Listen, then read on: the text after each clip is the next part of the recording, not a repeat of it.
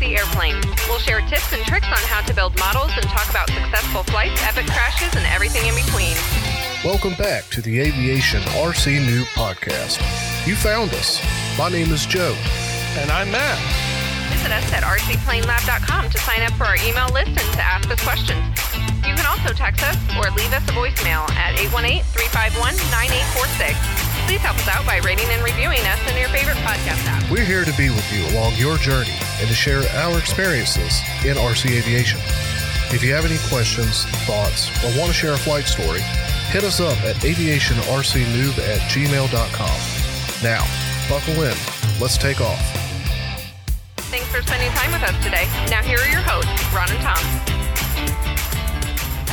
Hello, everyone, and welcome to the Aviation RC Plane Noob Lab podcast. That's a mouthful. It is a mouthful. I mean, right? Well, hi, guys. How are you doing? We have Matt and Joe on from the Aviation RC Noob podcast. And you have Tom and Ron on from the RC Plane Lab podcast. I was going to let them say that. Oh, that would have been ideal. Yeah. Okay. Yeah, well, I'll do it real quick. Welcome to the Aviation RC Noob Podcast / RC Plane Lab crossover episode. How's that? That sounds great. All right, episode 51 for the Aviation RC Noobs, and it is episode, 101? No, we'll be 102 at this point. 102. Nice. Mm-hmm. Congratulations, guys, on making it past 100. That's a big milestone. Well, Thank so you. was 50. You guys are doing great, too. One. Yeah. Thanks. Yeah, and I think it's actually even appropriate for, I think we put it out typically every 2 weeks, and you guys, I don't know how you manage every week, really. I don't know how Ron does it either.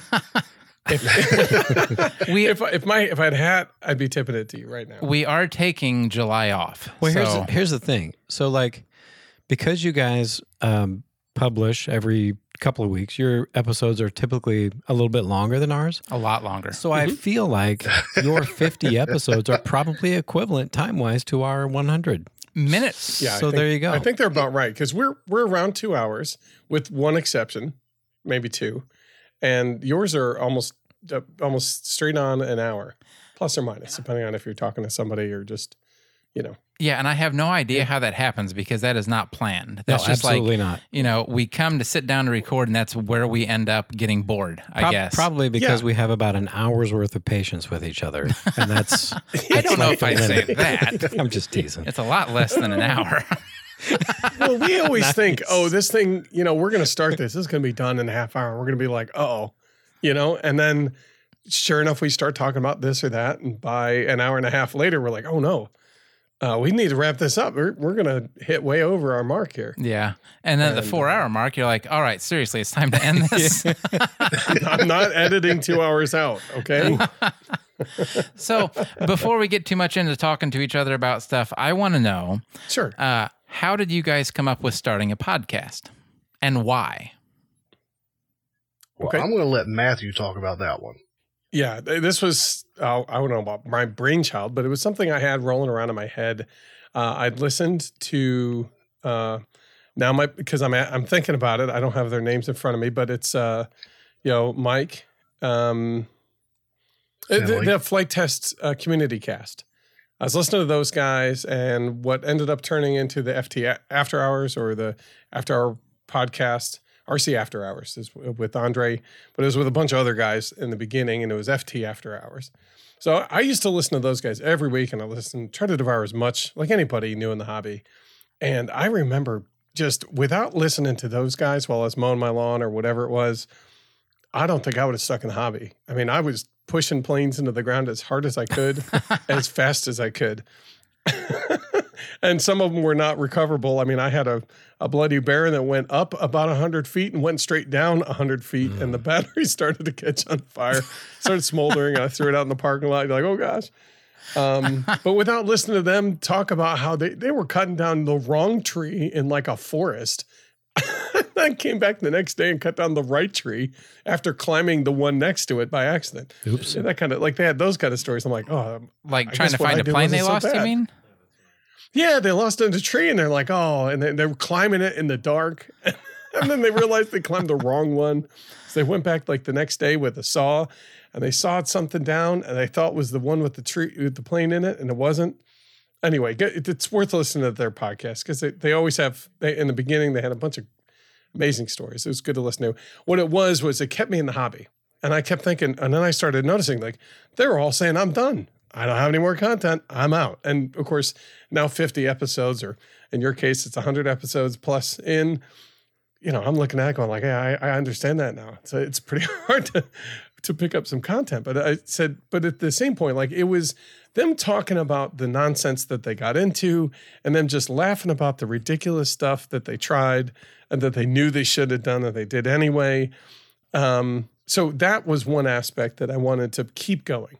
Right? Because when you're new in the hobby, and that's what our podcast is aimed for, it's really easy to kind of lose faith and lose hope that you're even thinking about doing it right, especially if you're by yourself. Yeah. So listening to other people kind of go through their trials and tribulations kind of helps you get back into it.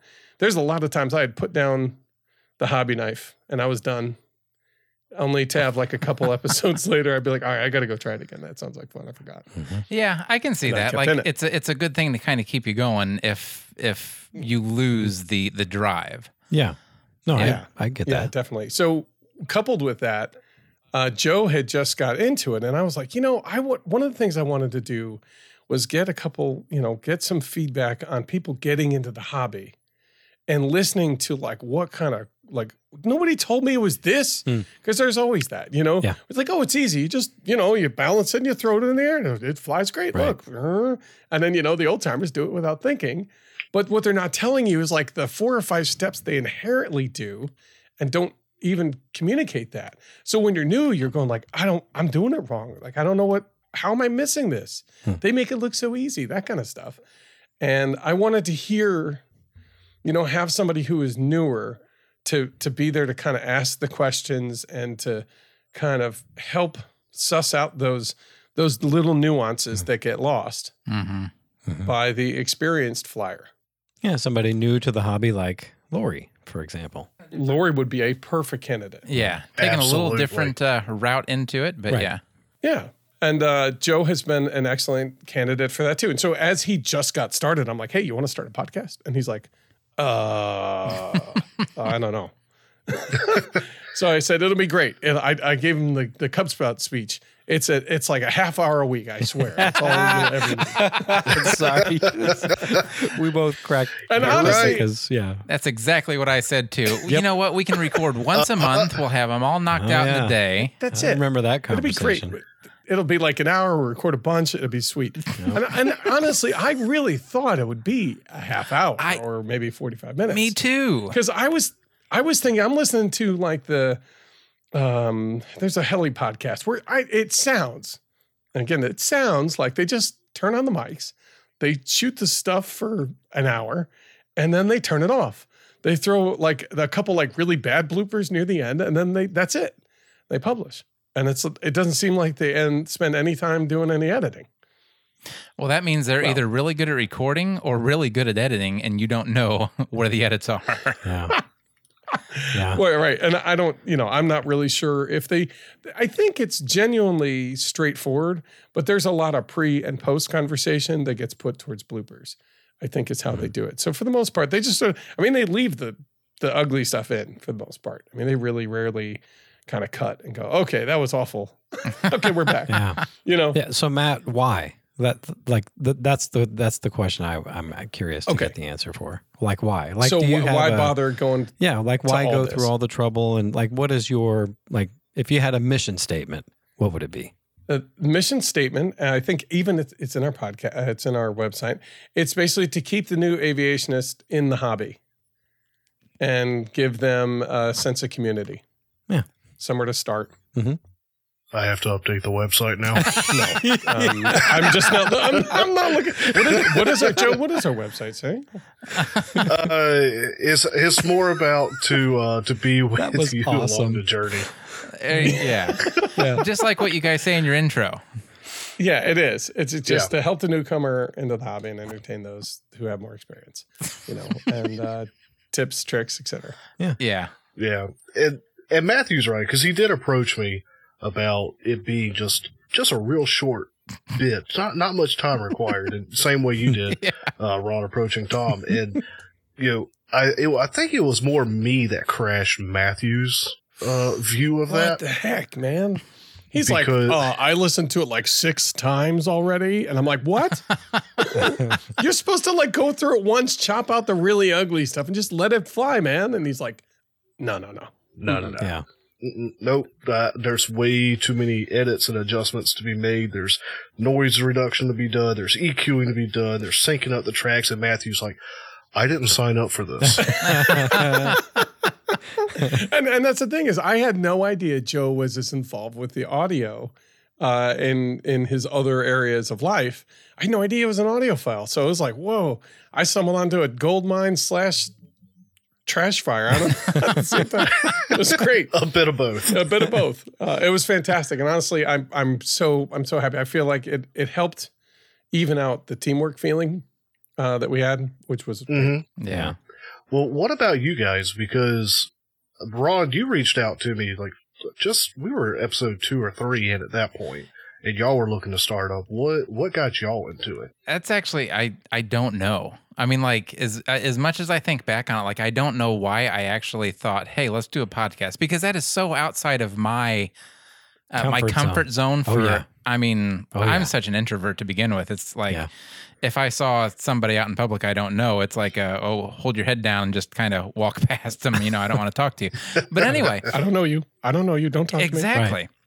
Right. So I was kind of like looking for different podcasts to listen to, and there really weren't a lot of, there weren't enough out there to fill the time that I needed filled on the hobby. Right. And, you know, I listened to a lot. And they were going away at that point too, weren't they? Yeah. Like there really were not a lot of ones that you could count on being there all the time. It was a period of transition. Yeah, but there was some on the way out, and then some other newer ones like yours that Ron had started listening to. Yeah, and so out of nowhere, I'm like, Tom, what do you think of starting a podcast? He's like, what's a podcast? That's exactly true. Like I mean, I know kind of what a podcast, or then I kind of knew what a podcast was. The gist. I didn't listen to them. Certainly didn't download them and listen to them on my phone or on the devices in the house or whatever. So I thought, well, it sounds interesting. And the way you sold it to me, half hour here, half hour there. We'll produce an episode once a month, see how it goes. I'm like, yeah, I can commit to that. And here we are. 2 years 2 years later, and. Yeah. 2 years later. Yeah. And countless hours on your end of editing. Yeah. I took the brunt of that. But anyway. Absolutely. So after we kind of thought, not a bad idea, let's kind of look into it. I emailed Joe and said, hey, you guys just started out. What do you think? Like, is it worth doing? Which, once again, that's completely out of, like, my character. I don't even know why I did that. Yeah. And 2 episodes in, he's going to have all kinds of advice for you. Exactly. I know. Joe's response wasn't just run. Yeah, it should have been. No, he ghosted me for the longest time, actually, and never responded. I did ghost you. It was. He's like, dude, should we even respond to this? I'm like, Joe. No. I knew I wanted to respond to him. He just wasn't sure how. He wanted to make sure it was appropriate. Yeah, no, it was, and I'll blame work, but it really wasn't work. I just sat on it. And finally, no joke, I was down in Augusta, Georgia, and it had been a long day, and I finally just said, you know what, I got to reply to him.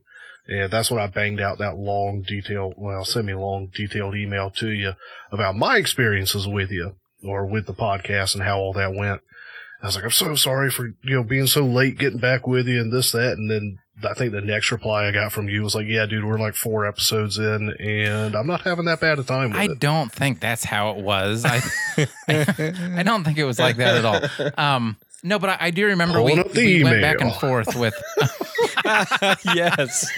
Emails are forever, buddy. Yeah, they are. Well, so the way I remember it, and you're probably going to tell me differently, is that, we went back and forth a few times, and in one of the emails, you gave me your phone number, and you're like, if it's easier, call me, we can talk about it. I'm like, oh gosh, this is weird. What do I talk to the guy about? And then finally, we ended up talking about this for a while, and we've kind of kept in touch a lot since, and spent several multi-hour, like long lost brothers. Yeah, several multi-hour conversations from other mothers. Since then. So man, our conversations have spanned all kinds of topics. Makes me feel like Tom and I should be having conversations, which we haven't had or anything. But I'm just feels like, well, maybe we should have. I don't know, maybe show you what it's like. Call him. Well, I know I will. No, it's. I'm just kidding around. But I remember. I think I replied. I'm like, hey, awesome. I'm glad you're listening. You should do it. Yeah, I know. That was so in depth. I was like, okay, so Joe's the one I want to talk to because he. Yeah. Well, I didn't know. I wasn't sure quite how much. How much. I think I mentioned about roughly how much time we spent and kind of the effort, some of the surprises we'd run into and what we used. And it was just enough to kind of get your whistle wet, I guess. And I wasn't sure how deep you wanted to go. And I think you came back asking a lot more audio details. And I'm like, oh, yeah. Oh, crap. Yeah. I don't know any of those things. It's been 2 years ago. I don't remember how all that stuff started either. Okay. But Joe's still pulling. It was good. Just as a little tidbit, I'll say this. It turns out I replied to you within 4 days. See? Yeah, that was a long time. You're the one that ghosted me for a month on the reply. Ron. Well, at that point, it's not like we were friends or anything. I'm like, okay, well, what? Well, it would have been nice to say, hey, I got your email. Thanks for the reply. I'll talk to you soon. So that's funny because Ron just accused Joe of ghosting him, and it was actually the other way around. That's really interesting to me. I told you I don't remember stuff from 2 years ago very well, so who knows how it actually went. Well, apparently we have the paper trail now. But anyway. Emails are forever. Yeah, I can forward it to you. Hey, Joe's really good with that. I'm sure I still have it in my files somewhere. Go ahead and send it in to our him. group. I'm the old fart, so I'm always like, oh, what's this email thing? I don't know what you're talking about. Are you talking about me? Oh no, I'm talking about me. Oh. Tom, I'm saying I'm the old fart in our group. Oh, and you're and anytime it's like, oh, you just did the thing. I'm and pretty I'm like, sure on this episode I'm the old fart. I'm pretty sure in like anything that we've you ever are by a talked little to bit. anybody, you're the old fart. Any guest, Oh my anything. God, Ron, easy. Well, Tom, that's no your offense, buddy Brian, here. but Brian is older than I am. So there. But we have to be nice to our dealer. So I don't. Now is Brian the from hobby shop guy? Dynamic Dynamic Balsa. Balsa guy, yeah. That's right. You Okay, guys, yeah. seriously, you guys need to make a trip to that hobby shop. Yeah, if Like you're if you're ever ever in Illinois, you owe it to yourselves to stop by that place. it's If you're not a fan of balsa before you walk into that place, you will be a fan of balsa when you leave that place. Just saying. Okay, so for the listeners who are going, where? Let me find out where this is. I need to go. What town in Illinois is it? it's actually Northern Illinois in Leonore, Illinois. Yeah. Leonore. Dynamic Okay. Balsa. So It's like you would not think based on it's in the middle of nowhere. It I mean, really it really is. is. It's this small best kind of podunk town right across the street. Well, is don't actually say podunk. I mean, they've there's got like a bar. there's like 7 houses. They have a big pavilion there. You know, they have a big park. it's the and middle stuff. of Illinois. Yeah. well, it's a little higher than the middle of Illinois, but yeah, Yeah, you're it's right. It's a north little of north. Bloomington. You know what I'm saying? You know what? Look, there's like Chicago, and then there's There it comes. Oh, Lincoln. stop it. Right? Well, no, And then there's the rest. yeah, It's like Gilligan's Island. I wouldn't go that far. I mean, Illinois isn't But that bad. it is the town Okay, is stashed maybe away in the cornfields in the northern central Illinois. It's north of Bloomington. Yeah. And like Ron says, Yeah. to see to drive through the place and to drive by the building, it's very unassuming. You wouldn't even know really if it weren't for I think there's a Traxxas sign out front. out yeah. front. You wouldn't even know that there Okay. was hobbies in this place. But as soon as you you get the door cracked open and you get just this like small view, it's like instant, like, whoa, this is something special. This is worth going back every month for the last year and a half. Right? Take my money. So that's what we're talking about, Dynamic Balsa. Yeah. That's so for the listeners that aren't aware, that's one of our favorite hideouts. That's a weird thing too. Like I keep forgetting that there's people that are going to be listening Yeah. on your side that don't know kind of what Right. we do, and then people on our side that don't really know what you do. Yeah. So Right. And that's part of the reason for the episode is we're about to crack into your world. I am at least. I think Yes. Joe's interested. And I'm eager and trepidatious only because it's a very different building style. The speed at which things get completed is maybe not totally different. It's different though. It can be. It's a different Yeah. process. Yep. And it's I'll call higher step process. You know, where it's like, oh, I just cut here, I pull things together, glue, make sure they're square, throw a wing on it, and off we go. Like that's what foam building is in my mind. Yeah. And I've also been doing it for some odd years, and we'll get to my number in a little bit, but it's pretty high. I shared it with Joe, and he's like, "Whoa, dang!" So It's amazing how quickly they creep up on you. Yeah. yeah, well, when each plane is $5, That's true. and an afternoon, That's true. Yeah. and then I don't know. I have a job where I do a lot of technical stuff, and during lunch, I don't know. There's not too many places to go that are terribly exciting. So I'm like, well, I got CAD. Oh, what's this plane look like? Ooh, I bet you I can make that. Yeah. Hold on. And then about two lunches or 3 lunches later, because I'm a adept at CAD, I've got a full plan set. And, the next week I'm throwing it together just to see how it comes together, like how my planning worked out. And then sometimes it's like, oh, let's get a motor in this. Yeah. That's pretty cool. And off we go. Yeah. Yeah, it's fun. And to see that kind of, when I work on things, they're the 1.5 to 2 year fruit of the labor. You know what I mean? So I'll come up with a design, and it will be 3 years later, 2 years later before I see the physical thing. So it's a long term. Well, that's awfully slow return for on foam. investment. Well, I'm talking about for what I do. For what he does. Yeah. Come on. Oh, I'm sorry. No, I I was get you now. trying. So I the lost foam you. building is a great juxtaposition Yeah. to that scale. Yeah, sure. So I can see what I dream up in my mind in a night. Right. Right. It's fantastic. That is cool. Yeah. So it definitely scratches that itch for sure. Yeah. Yeah. Balsa's a little bit different. Yeah, it takes a little more time, but the end result is so much more rewarding. Like even if you don't design it yourself, Don't say I more. think. You don't know if it's more rewarding. I would To think me, it's more I'm sorry, rewarding. in my opinion. Well, hold on. Okay. In defense of what I'm about to say, we have You got to Whoa say now. it first. we have never done what they do with foam. We've never. Well, yeah, you kind of have. You designed the sandpiper.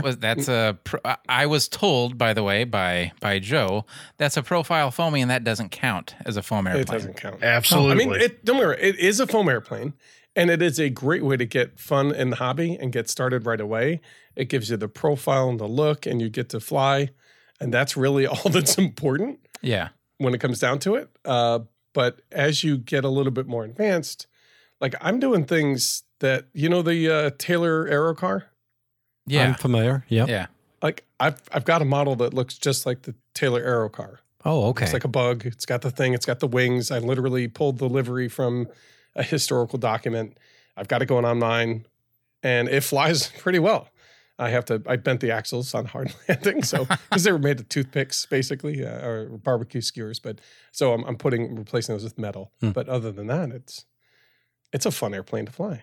And it's not like a profile. It's more, right. I was just going to say it's more than just a profile. It actually has dimension. Yeah, it's like a VW Bug made out of foam board. Yeah. It's like 3D one. Yeah, 3D. And then with a cone on the back. All right. Yeah. And a Hershey bar wing, because that's what that plane was. And there's a little tiny motor on the back, and it works. So yeah, correct, Ron. We don't do the same thing. Yeah, or haven't. I was also going to show you. I've got a plane in the background that I designed and built that's fully molded 3D foam, and I've got to put the 50 millimeter EDFs and the really complex landing gear, and I'm blanking on because I'm talking about it, so I don't remember. I do that all the time. Don't worry. But it's one of the things that's on the carrier. It's like an interceptor that's on the carrier. It does like 5 different jobs, and I turned out one of the guys I work with in the utility industry. He's a supplier, and I asked him what he did, and he says, "Oh, I fly everything." I'm like, "What do you mean you fly everything?" He's like, "Well, I was basically the flight deck manager for the aircraft carrier, blah, blah, blah. And I flew every aircraft. And I, matter of fact, got one of the speed records for landing. I did like 90 landings and takeoffs in 3 minutes or whatever it was he did." I was like, "What? Holy crap." Hold on. That doesn't add up. That's 1 every 2 seconds. I think he was just, I think it's basically he got planes up, ready to go, and off. Oh, So okay. many I that understand. came Okay. out and went in. I don't know. He described it's a measurement tool that they use to see how prepared they are. Okay. And he actually flies them too. So he comes in and does the landings, and because he wants to know how the process is, right? And anyway, so I asked him, I said, what's your favorite craft? And he told me. And then he showed a bunch of pictures and all stuff. And so I went to work, I was inspired. And I've got this thing, it's been sitting ready for a year because the only thing I need is a 3D printed, it's a really complex folding landing gear, rear landing gear. And I don't want to just stick a wire in it and call it done. I kind of wanted to have the gear kind of come out. That'd be the coup de grace. Okay. But other than that, it's ready. Like everything in it is ready. Well, we don't have video, so I'm going to take your word for it and try and. I'll share some pictures, or I'll find a link for you because I know I wrote it up. Okay. It's one of my many projects. Yeah, so send me pictures then for sure, because what I'll do is I'll add the pictures to the bottom of our episode on our website. Okay. That way people can see that on the website then. Well, okay, then when we talk about our numbers, I'm going to share with you I'll call it my hanger that's on the Flight Test forum. I know that's kind of cheesy, but that's sort of like my repository of where I put my stuff. And then you could share that, and then basically anybody who wants to see and there'll be all the build logs and plans as part of that.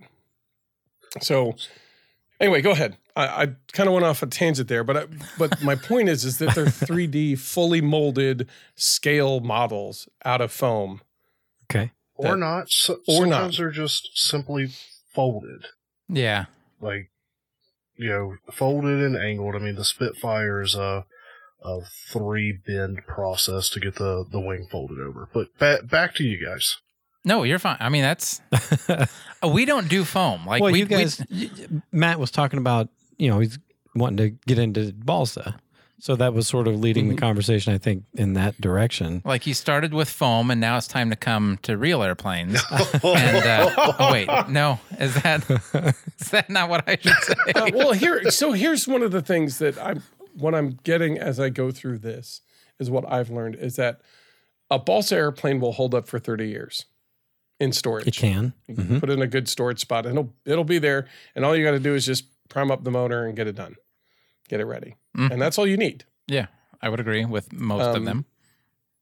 Yeah, for the most part. I mean, there's variations on that. Foam will be very unlikely to hold up that long. You may have one for about 5 to 10 years. I mean, they hold up longer than you think if you take care of them. But regardless, it's not nearly the same shelf life. But it's not nearly the same investment either. Right. Both in money and time. No, this is true. Yeah. So I think it's directly proportional, right? Maybe you don't have a lot of time and investment in the foam airplanes, so therefore you get maybe 3 or 5 years out of them. Whereas the time and money you spend maybe on a quality balsa airplane that you built yourself is probably going to last a little bit longer, which is directly proportional to how much time you spent building it and money you spent on it, right? However, they all crash the same. They do. They are all perfectly capable of re-kitting themselves at any given moment. Very quickly. Yeah. That is one of the big advantages I find, especially when you're new, which is who we kind of cater to on our podcast, to highlight, to go into foam. When $5 crashes, there's not much crying. I cannot argue with that. When your week-long endeavor and $300 expense goes in and it's just toothpicks. Yep. There's a little bit more tears coming out. Yeah. I agree. 100%. Yeah. And more importantly, you're less likely to stick with the hobby, and that sucks because it's a fun hobby. It is. There's a lot of challenges and a lot of joy. Even in what I've tried to teach my kids is that it's, these things are hard sometimes, and it stinks because it's hard. Sometimes you just want to quit. But boy, when you get to that spot where you overcome that difficulty, it's even sweeter. Yeah. The payoff and reward for that is almost always, a tenfold advance. Yeah. I would agree. It's seriously worth it. But there's just something about a balsa airplane. Yeah, and it's really hard to quantify what that is. Like I'm sitting here, I'm listening to the conversation and I'm trying to imagine the words I can use to describe the difference. And I can't, it's hard to put into words. I know. It's the feel, it's the as I understand it, more rigid, and consequently the plane's behavior is more predictable. Consequently, I mean that's not always the case, but it seems like that tends to be the way of it. I mean, I've had profile foam airplanes before. Like, you know, I have my F-22s that I flew combat with when I was at tech school. You know, a few years ago, and that was a fairly predictable airplane. It flew the same way every time, but it didn't. I don't know. It just didn't scratch that itch. It's hard to. It's just really hard to put into words. But Ron and I think both agree that we prefer balsa. Well, and there's something that you're not going to get with a profile foamy. That you don't get the actual shape. You don't get the shimmer and the shine off of the monocoat, off of the covering, off of the. I mean, just the whole airplane. To me, when it's made this way, is better than a profile foamy just for the looks. And I certainly don't mean to take anything away, especially from like the store bought. You know, the molded foam airplanes that they look like copies of the real one, only smaller.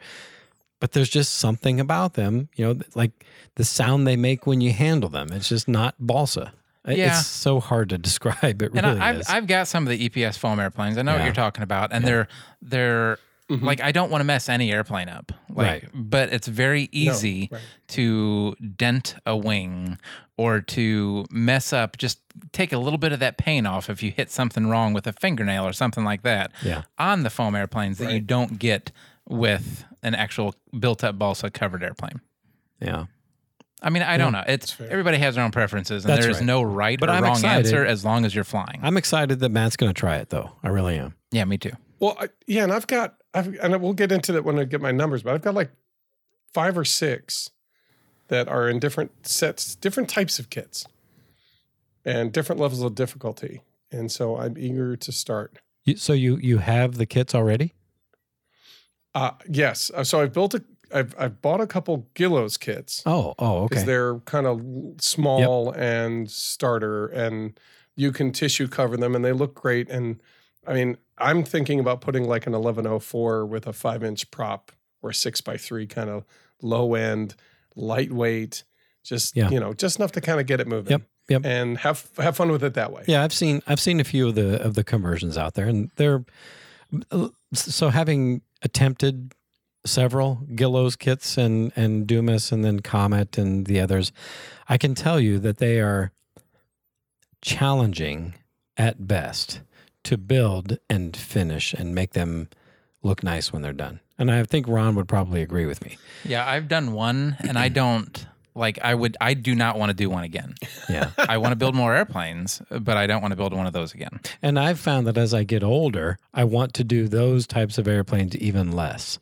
Because it's lots of small parts, and they're fantastic little kits. I'm not trying to take anything away from them, but they're not. No. They're not but they're small, right? Exactly. And it's not going to behave. And I've built a lot of small foamies. Yes, and they're a handful in the air. Absolutely. Period.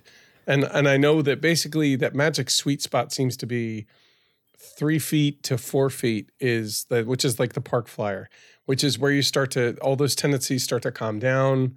And as long as you set it up okay, you'll have a fun time flying it. And then when you get to like the 6 foot mark, it's interesting and it's relaxing. Yeah, well, sort of. Yeah, Ron and I have talked about that before on our podcast. It's the Reynolds number, right? It's scaling. You can scale an airplane. I know that guy. But you can't scale a molecule of air. So a molecule of air always is the same size, but an airplane can be different sizes. So the way an airplane behaves when it's moving through those molecules of air, is dependent upon scale. So, and the bigger they are, we say it all the time. The bigger they fly. The better they fly. Absolutely. Mm-hmm. So, yeah, the easier they are to handle. I like big airplanes, but they're hard to fly mentally because you're afraid to lose what you have. Well, it gets back to that conversation of investment. You have a huge, and the bigger they are, you have a huge investment financially, but then you also have that investment of time, and I get that. For me, the perfect size is a 40 size sport plane. I mean, to me, they fly great.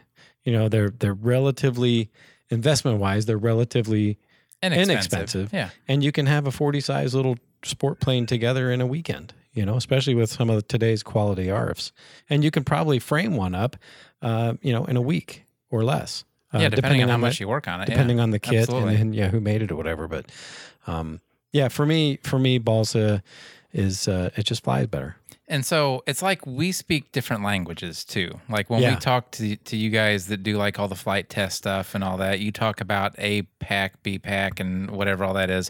I don't speak that language. I don't know really what exactly that means. But you guys talking CCs, right? Well, when we say 40 size airplane, what that means is it's made for a 40 size nitro motor, which is usually around 48 inches. 4 feet or so. In that general range on the wing. Yeah.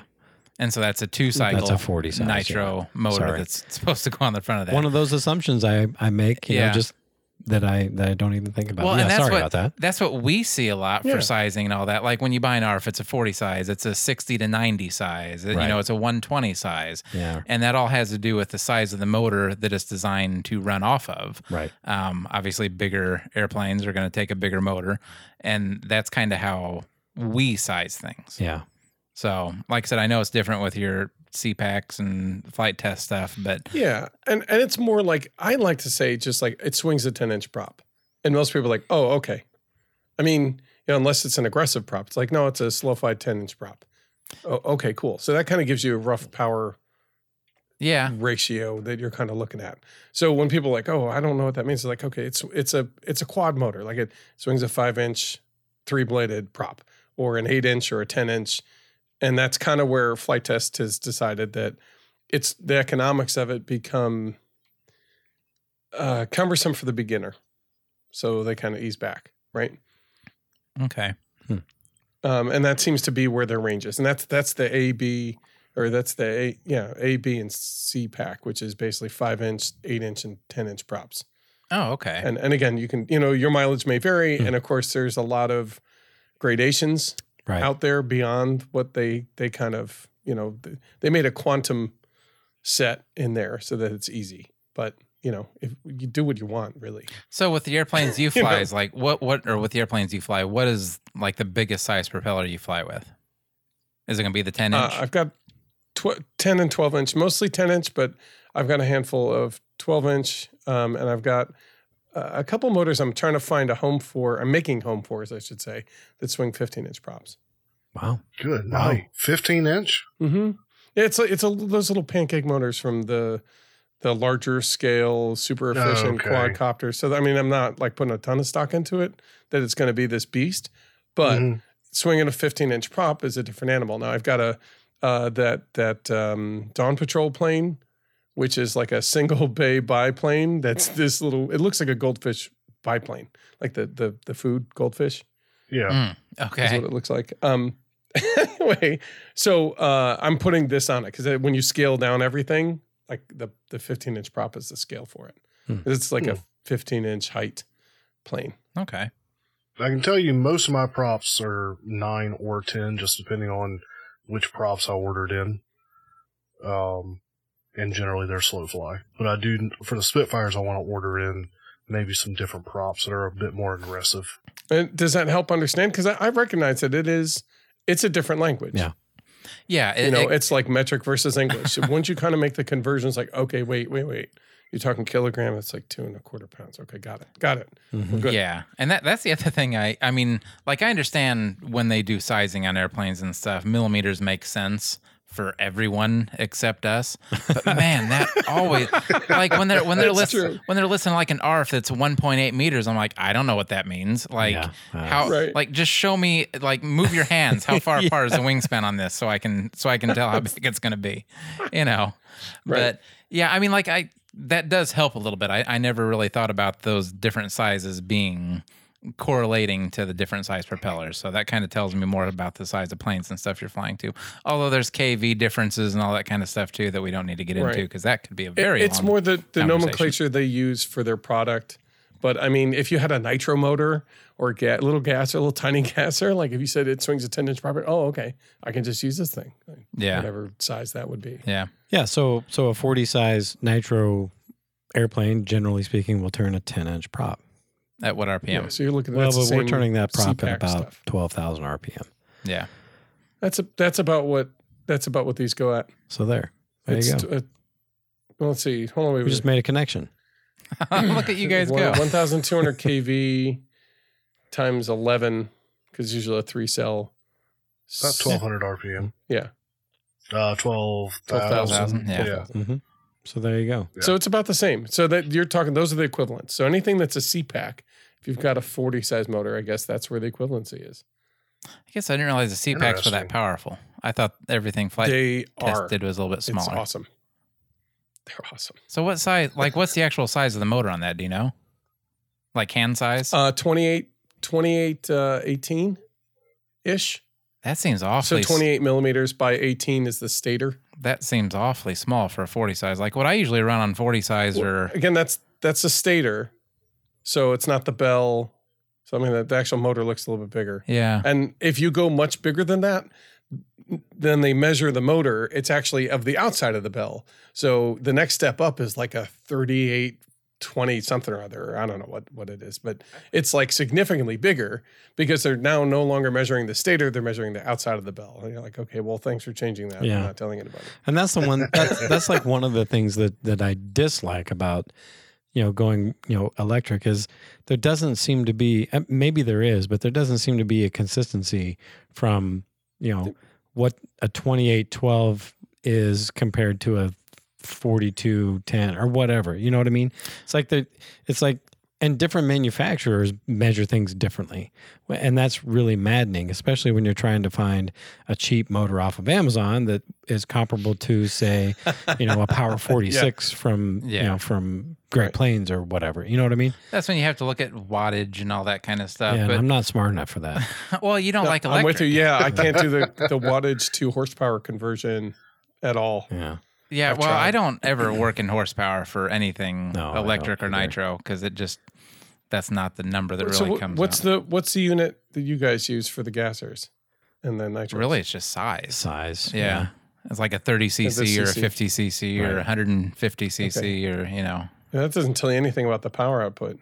Not Well- necessarily, but generally speaking, let's say 50cc gasoline engines, no matter who manufactures them, 50 cc's of displacement, generally speaking, will produce this amount of Okay, yeah, that horsepower. makes sense. You Yeah. know what I mean? Yeah, because there's a certain amount of fuel, which Exactly. has a certain explosion rate, Exactly. which is physically that much energy. I mean, Yeah. there's going to be a small That makes sense, percentage okay. of variance between manufacturers, but a 50cc engine from one manufacturer should produce about the same horsepower as a 50cc engine from another manufacturer. yeah, within a few Just percentage depending on- points. Yeah, so yeah, that's for sure. kind of how you can Yeah, size yeah, the you're- airplane. Yeah.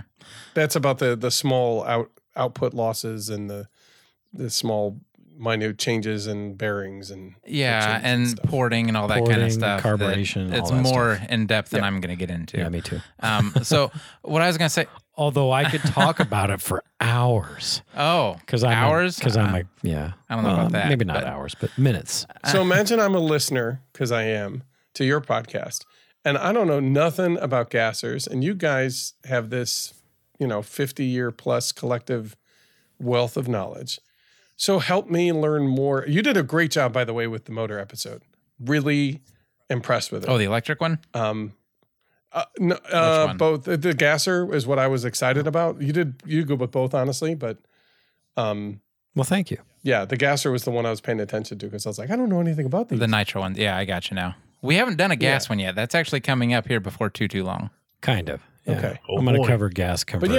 yeah, understanding those things to somebody who's in the electric world, it's very daunting. So to break it down in a way that it feels less involved, you know what I mean? Yeah. But bottom line is, I mean, they're really, really simple. I mean, really. You're right. There's not a lot to There's them. not a lot to them. They're very simple to operate and they're economical to operate. Wait, what are you talking about? Gassers. Oh, I thought we were talking about nitro, and I was going to say no. No. Nitro We're is talking not. about gassers. He said gassers. Economic, So my foot. Well, do you mean gas or nitro? Because that's the other confusion. People will say gas when they mean nitro. Because it's still a gas motor. It's just it not a is. gasoline It's still motor. a liquid fueled motor. Yeah. Yes. But gassers generally, we talk about gasoline powered. Okay. I got you. Okay. I was just a little off topic on what we were talking about. Well, you were busy. I was looking at my phone because I wanted to look up. So we were talking about the 40 size replacement that I use for electric, and I couldn't remember offhand what size it was. I found some on Amazon that are 35/48s, 1100 kVs, and that's kind of what I use as a replacement for a 40 size, and I fly them on a 4-cell. So 35/48s are like the next step up where they change how they measure. So that's like the threshold where they any lower than that size-wise, and they start measuring by the stator size. That's not confusing at all. No, trust me. Right? Look, Oh, I know. look, I learned this the hard way, and it's weird because you're like, there's nothing in between. I just want a little bit more. Well, the little bit more is the 35, whatever it is you just said. Yeah. And 35/28 or whatever it is. 48 Because for this one. that now they're including the bell, which is, 4 millimeters in thickness between the magnet and the bell and the goo and the balancing whatever. And, Yeah. double that. Now you're at 35 millimeters, Yeah. And then that second part of the number is how long the motor is. So that's when you can get a little bit more torque out of them too. So right, Yeah. exactly. Yeah. And that's the thing when I'm windings. talking Yeah, about, that I've makes got sense. this little pancake motor. I know I'm not getting a lot of torque out of that. yeah. You know? So I was showing you length, like how far it would wind. Sorry. I was doing an air gesture to Tom, and he just It looked at looked me like like I a was an paperclip. idiot. It looked like you were drawing a paperclip in the Well, air. kind of. Yeah. I mean, that's anyway. Well, that's kind of how those turns are. Right? That's Thank you. I No, mean, you so didn't see I'm it, but you familiar- understood what I meant. I'm familiar with electric I- motors, right? I mean, I got you. Yeah. I had to go through the explanations of turns and stators and all that when we did our motor Yeah. episode. Yep. and I've forgotten it's most so of that funny 'cause- anyway. So and so this is What was I said that? I've forgotten forgot most of it Yeah, anyway. I've forgotten most of it. So. Ah, gee. And for ours, like the one we did, like I don't keep a lot of that Oh, stuff okay. like close in my mind because there's so much else that gets pushed in that pushes everything else out. But it anyway, really does. yeah, I have a terrible memory. So do you guys just like to breathe in balsa dust? Yes. Is that why it's you, the best? you dig balsa planes? Yeah, I'll probably die of COPD because of all the balsa dust that I've inhaled over the years. But I tell you what, I wouldn't change it. It's not the balsa dust I like. It's really the glue fumes that get me like really going. It's- Yeah, they can be pretty rough. So guilty pleasure. I will admit that even now, so many years later, I love the smell of Monocoat. I don't even notice the smell of that, to be honest with you. It has an odor that every time I start ironing it on to an airframe, it's like just memories. It's like, oh, I'm home. Yeah. Yeah. I mean, it's I don't know. But yeah, the exhaust, the caster with the methanol, all For the of it. nitro. It's yeah. it's all awesome. Yeah. I mean, I just don't want to own a nitro. I like when other people do. I've said it before, but yeah, the balsa dust. I mean, there's you can mitigate that, right? You can wear a mask if you want to, or if you're really fancy, you can work on a downdraft type table, which are actually not too difficult to make. no. I would imagine you lose all your little balsa pieces on those. No, you can use a If you're screen doing a and you're Gillis not going to kit. lose anything small through a it'll be screen. fine. Yeah. Okay. But I mean, yeah, That's a good idea. if balsa dust bothers you, yeah, there's ways to mitigate it. And the same goes with CA fumes. Like those can get pretty nasty. Yeah. But there's ways to mitigate that exposure as well. And it's worthwhile. Mhm. I mean, it really is. I mean, it might shave 15 minutes off your life for every airplane you build, but that's okay. It's worth it, right? Worth it. Totally Hey now, worth it. No, but Think about the Matthew joy. builds a lot of planes. I'm gonna die tomorrow. That's a lot of planes. I don't like sanding. That is the one thing I do not like about balsa. It sands quick, which is nice. But just the mess and all that kind of stuff is the one thing. Like where I'm stuck on one of the planes I'm building now is because I don't want to go out and sand it. So that always pushes me back a little bit. That's why you have a couple projects going at once. Oh, always. Like Yeah, more than a couple. I can't. I think can't I've do got it. at least 4 right now that I could go start on that's sitting out around the basement in different areas. True statement. Looking at them right now. Yeah. Yeah. But anyway. It's weird. That one's stuck at sanding. That one's stuck at sanding. Yeah. Yeah. It's We each have our thing. thing. Look, mine all stick at electronics. So it's time to put in servos and hook up all the things and double check everything and make sure that the arms are the right length. And like that's that process, right? It shouldn't take long, but boy, oh boy, it takes weeks for me. I'll build a plane and have it ready to go having ready for electronics in like 3 hours. Yeah. But it'll take me a week to get the electronics. It's when there's something you don't really like doing, it is so easy to put that off and go to something else you do like doing. Yeah. So I fully understand. You're right. So let's if you're ready, let's move on and talk about numbers. Okay, changing gears. You brought that up.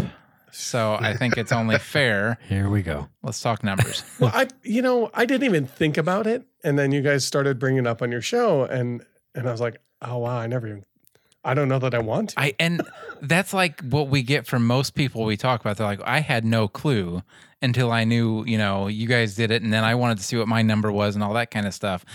I love the idea, just to see where people are at. Yeah. Well, do we want to start with Joe? I don't care who we start with. We got to start somewhere. Yeah. Yeah, I mean, if y'all can hear me. Yeah, you're there. You're good. Gotcha. Yeah, okay. So, not that it matters too much, but for whatever reason, my connection's having issues, so I'm in and out. I'm here. The audio's still going, but anyway. That's largely why I'm being so quiet is, you won't always hear me. So my number currently, what are we saying? Planes ready to fly and then planes in the works? Yeah. So the way we break it down, and it's going to be different for you guys because you don't do like ARFs and kits. But we have planes ready to fly. So literally you throw a battery in. You might need to tweak a thing here or there, but not more than like 5 or 10 minutes worth of work just to get it all set up. And you take it out and you fly it. And then we have like planes in progress, ones that we're working on. And then we list separately, like for us, kits and ARFs. Right. Okay. Well, I can say, depending on how I want to break that down, I have either 0 ready to fly or 1, and that 1 being the Master Series Corsair.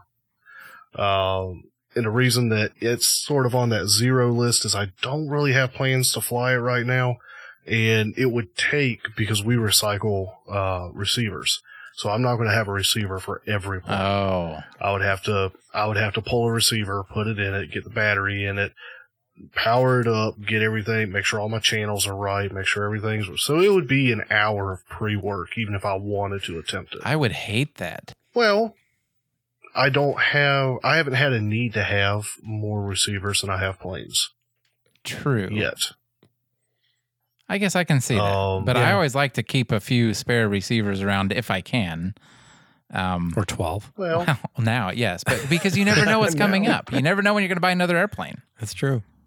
Well, my number has never been higher than 3 at any time.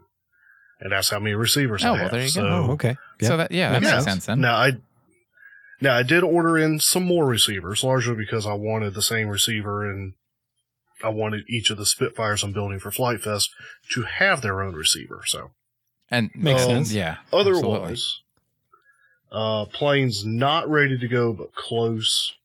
Could be argued the Vulture, the HRC Vulture, because I'd have to mount a motor, but it has flown.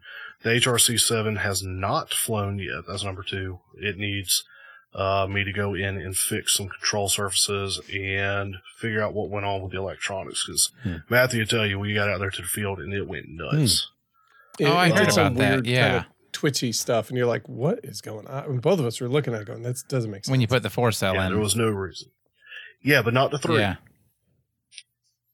And the ESE was rated for 4. What about the motor? So you said the motor was not. The motor was. Oh, I thought you said the motor was not.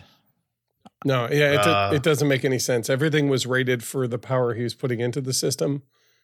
It just was doing weird twitchy stuff. Well, even if the motor wasn't, the motor had no power to it yet. True. Like I never throttled it up when we got out there. Yeah, that's weird. It was just the battery plugged in and servos were doing crazy things. I wonder if there's something weird going on with the BEC. Yeah, it could be. Could be. Interesting. So what I need to do is bring it back here and bench it again and actually put the 4-cell in it and see what's going on, if it's repeatable. And if it is, then I may have to get one of those electrical noise reducer donuts. A choke. Sure. Yeah, the little magnets. Yeah. And Yeah. The little donut magnets that go around it to Mhm. make it quieter. And see if Yeah. that does anything. So 3 is the Yeah, is the so number. there's 3. There's a Spitfire in the back of my car that is 3. almost that's 3 almost ready to planes. go. So I've still got the old fogey that needs a little bit of patchwork and maybe a new wing and power pod. And then my glider that needs some internal work. So Vulture, Spitfire 7, Fogey, glider, so maybe 5. Yeah. In Okay. various Mhm. conditions. Well, that's not bad. So not a ton. And then two or three more Spitfire sitting there, somewhat cut out, waiting to be assembled. Nice. I'm sensing a theme. Spitfire. I hear Spitfire a lot. I really like the Spitfire. It was the best flying plane I've had yet. Okay. It honestly, the FT Spitfire is a very solid flying model. It can be a beginner's plane easily. It handles really well. It has, of all the different ones I've flown, that one seems to be, every time I put it together, it flies the way it's supposed to, right out of the hand.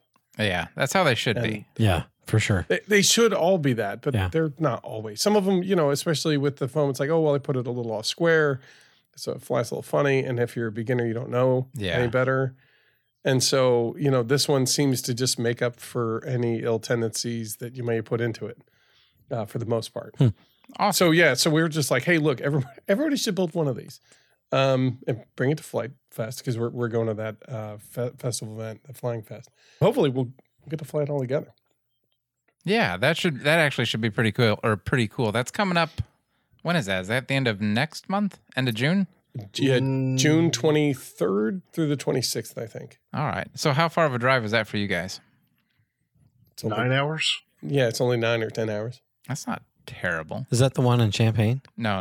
That's the one in Ohio. It's Malvern, Ohio. Oh, Yeah. okay. That's Mhm. about, Right on the border of Pennsylvania. yeah. It's pretty far from here. But that's Yeah. where Flight Fest does their thing every year. Mhm. So how long do you guys stay at that? Like, is that where you go the whole week, or is that a weekend thing? Or I honestly am not familiar with Flight Test or Flight Fest or any of that kind of stuff, because we just have never. I mean, we've never done anything with foam, so Yeah. Yeah, so last year we drove up on Thursday. I had to get up and go to Matt's place, and then we drove up on Thursday. And then it was Thursday evening shifting into night as we were there and getting our tent set up and all. So Thursday was wasted, pretty Yeah. much. And then Sunday, about mid-morning, midday, we had to be packed up and on the road because of the drive. Yeah, we both had Oh. work the next day. oh, that's when you take So Monday my off. hope is... Yeah. So basically, so you were flying what, Friday and Saturday then? Friday and Saturday, and even then I didn't do a ton of flying because I cracked my Corsair. And And Yeah. it was raining. It made it hard to kind It of was a rebuild things. lot. So. yeah, there's a lot of Well, rain. hopefully this Yeah, year's it's better okay. then. Yeah. Is this It's the way of it. You just know that, oh, well, I guess we're going to be spending time and hanging out and meeting people. yeah. True. Yeah. Joe, is this a and a foam electric only kind of an event? It is an electric only Okay. event. Huh. Right. Yeah. So you can bring foam. You can bring most bring your people out there, SPAD. but yeah, you could bring some sort of like I think they were selling some plastic guys there last year, or some more fiberglass based guys. As long as it's electric. So arguably Ron could, and I told Ron he could bring one of his out there. Mhm. Just know that at any given time there could be as many as 100 other planes. in the air. Sweet.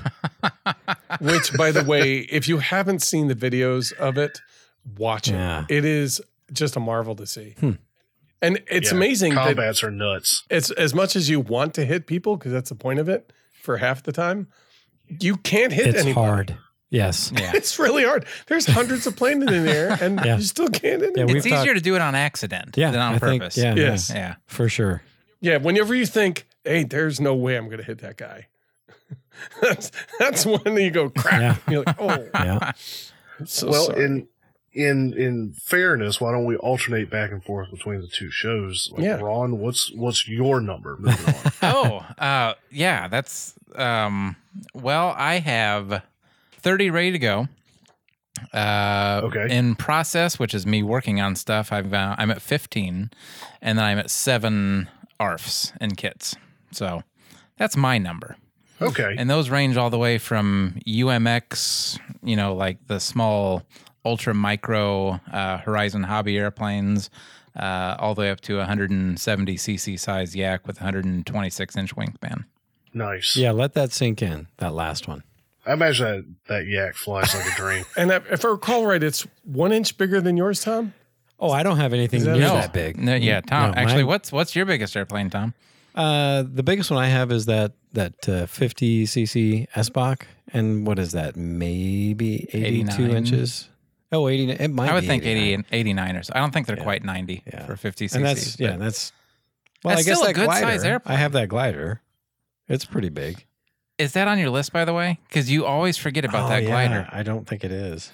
Yeah. I'm actually trying to find my list. I thought I had it. but- yeah. Yeah, so that's my number then. While Tom is looking for his list because we came so ill prepared. Matt, what's your number?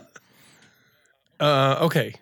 Okay, so I did a quick count today, and I would say I've got about 40 that if I move the power pod over with the receiver and hook it up, I should be able to fly them. Nice. Yeah, that's Ish. Some now some I'll admit they've been there for like 2 years. Yeah. well. And they may be in more of a questionable. They may have been left in a state of, I'll do that next time. Oh, we all have planes like that, so I can't fault Yeah. you on that one. Yeah. No, and so that's where I think more of them are left than I expect. And I know for a fact I've got a solid 10 that I can go, ooh, I want to fly that, and just make sure that the power. But I try to make all of mine swappable, so that way I can basically have maybe 4 or 5 power pods, which is basically the motor setup with the ESC and the battery, and then an ESC. And then I move that, and I've got, if I'm smart, I labeled all of my servo ends so I know which slot they go into, and I just plug it in and go, okay, it's the Tiger Cat. Okay, let me find the Tiger Cat in my model selection, and then I should be theoretically ready. The question is, Matt, were you smart? No, most of the time I'm not that smart. I just I want you to go on record there. I'm smart about certain things. That's not one of them. So let our listeners, maybe we can all learn from that and go to your models. And if you don't have a label on your servo leads, put them on Put there. them on there.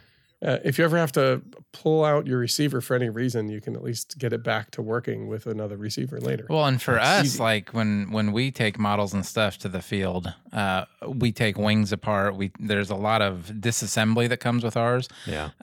So you really need to label everything that you have to unplug from the receiver, or else, it's a lot harder to get it put Right. back together if you don't know what goes where. Gotcha. Yeah. And I don't know if you guys have noticed if this was something recent that Spectrum has done, but like, I don't think they fly Spectrum. What's the Spectrum? Yeah, I can't afford Spectrum. okay. I'm just kidding. I know what the Spectrum Okay. is. I'm Well, kidding.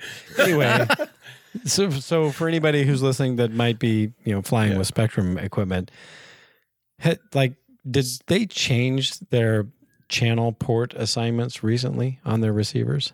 I don't know either. They've been messing around with it a lot lately. Yeah. Because they're proprietary and they want to keep their intellectual property, and they're saying this is mine, and people keep copying it.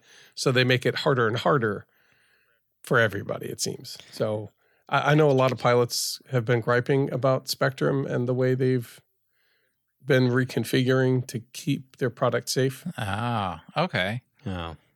I just want something that works. And Me that's too. that's like, I think honestly the only reason I'm with Spectrum, and I know you guys fly, like, is it Radio Master? Is that one of the ones you have? Radio Master, Turnigy, Jumper. Yeah, I've got the Jumper T16. He's got the Radio Master version. I started out with Radio Link because it has a 2.5 mile link, and the receivers are stupid small, like the Lemon RC. Mm-hmm. And they're $15 or $12. They're nothing for a 6-channel, which is pretty much all I needed. Yeah. And I was like, and it was $115 price point at the time, which was half of what Spectrum wanted for everything they had. Yeah. And I was like, oh, I can't do that. And at the time, I couldn't afford it. Yeah. So I went with in between. Now, nobody else uses it at all, ever. So I'm kind of on my own with it. And I'm like, but their brand is the Pixhawk, which is incredibly reputable. Everybody loves it. It's like, oh, the Pixhawk is top-notch stuff there. Yeah. But their receiver and transmitter people, it's fully functional. I mean, to me, it's as functional as the Radio Master. Maybe not as versatile in that it can't do multiple protocols, but as far as what you can do in it, it's as good as any other radio I found. Yeah. And I think that's where at least where I come off as to where I just want simple. Yeah. I want simple. Right. I want it to work, and I want everything to work together. And I think that's why, the first airplane I bought had Spectrum in it. And I think that's kind of why I stuck with that, because you just, as you move up, you get better and better and better until you end up wherever you are at this point. Because the first Tom, what are you laughing at there? Oh, I'm laughing because I've been in it for such a long time. I've had to start over 3 times. Okay. Yeah. So I started, with the old AM, 72 megahertz radios, and then I made the jump to FM / synthesized 72 megahertz radios, and then I made the jump to Spectrum. Yeah. With the DSS or the spread spectrum technology. Just to paint a picture for you guys, right now he's sitting in his rocking chair with a little cat on his lap, and he's all covered up. So I am. This is 3 of those facts are true. 3. I don't have a cat on my now? lap. You're not in a rocking chair either. Well, I could make it rock. Well, as I understand it, you're living in Alaska, or at least you might as well be in the basement. It's friggin' cold here. Yeah. I told him the other day we were supposed to record, and we had to we postponed it for a day, and it's a good thing because we had turned the air on like normal, and I forgot to close the vents down here, and I came down, it was like 55. Yeah, I would have flipped. It was my list out 92 here. degrees outside and like 55 in the basement here. It was too cold for me. Yeah. So Yeah. And if That it's too sounds cold for Ron, wonderful. then like it's icicles over here sitting in this chair for me. So yeah. Okay, so that was 40 for like the quickly operational planes. And then there's like another 25 that are in various states of maybe I got inspired and got about to the 80% mark. Maybe it just needs electronics, or maybe it's something that I flew and got damaged. And it could fly again if I spend, the 20, 30 minute to 1 hour quality time with it to suss out what happened and kind of redo something, And so I've got another 20, 25 of those. I also have maybe 6 or 7 flight test kits that are still in the plastic, haven't been opened. And I've got just as many. I have 4 commercial purchases that are almost, ARFs. The Piranha, the ASW 5, that little super jet, now because I'm thinking of it, I can't think of it. It's a little German EDF, little flying wing kind of deal. And I'm trying to think of the one other one. I have something else that I purchased. It's kind of a Vapor. what do you mean vapor? Like a night vapor. What are those things called? The little UMX vapors? Is that what you're talking Yeah. about? Oh, UMX an actual vapors. Spectrum one. And then Okay. Or E-Flight. E-Flight, yeah. And that's part of why I bought the jumper, because I'm like, oh, well, that's Spectrum, and this is something else, and I've got a totally different thing over here. Like, I'd like to be able to run these little, and then Minimum RC has this Star Voyager thing, which comes with one of those little all-in-one boards kind of deal, which I think runs a DSMX protocol. Yeah, and it just has everything like servos and everything built onto it, you mean? Mm-hmm. Yeah. Yeah, exactly. I think this one actually had ports out to the itty-bitty servos, like the 2.7 gram servos. Yeah, the linear servo. It's tiny, but it's fun. Mm-hmm. Yeah. Yeah, it's fun. It's just throw it in the air and it kind of hovers around. Everybody's like, "Are you worried about it hitting a car?" I'm like, "It weighs nothing. Like if it'll do more damage to anything other than I promise you, your car is perfectly safe." So flying in places you shouldn't be flying. It sounds like we're talking to Reggie on this one. I was just getting ready to say No, that. that's Matt Washington. If I could tell you the number of times I've said, Matthew, quit flying in your neighborhood. That's because he comes over and we only have time to like look at a plane, not go out and fly it proper. You fly it down the road. Right. And then I bring it back and I land it. Now, what size are the planes? Very tiny, right? That's true. Joe, I feel your pain, buddy. I mean, tiny enough, but if you flew it into my We'd be car, talking, I know. we'd be having words. That's fine. Anyway, so that aside, and then I've got the 6 or 7 balsa kits. I got 2 Gillos. I've got 1 Lane's Planes, the CUDA, which I couldn't resist. I know I need a little bit more experience flying to be able to fly that the way it's supposed to be flown, which is fast and angry. And what else? Oh, I've got a Prandtl D. A balsa kit for that. That's pretty advanced. I've got the Marabou. I've got plans for it, and I've got all the balsa for it. So I'm going to do that from scratch. And then I've got a Turbinator, and it's like a Trainer 40 or something like that. It's like a low-wing trainer plane. That's where I would start. From the olden days. That's the one I would build next.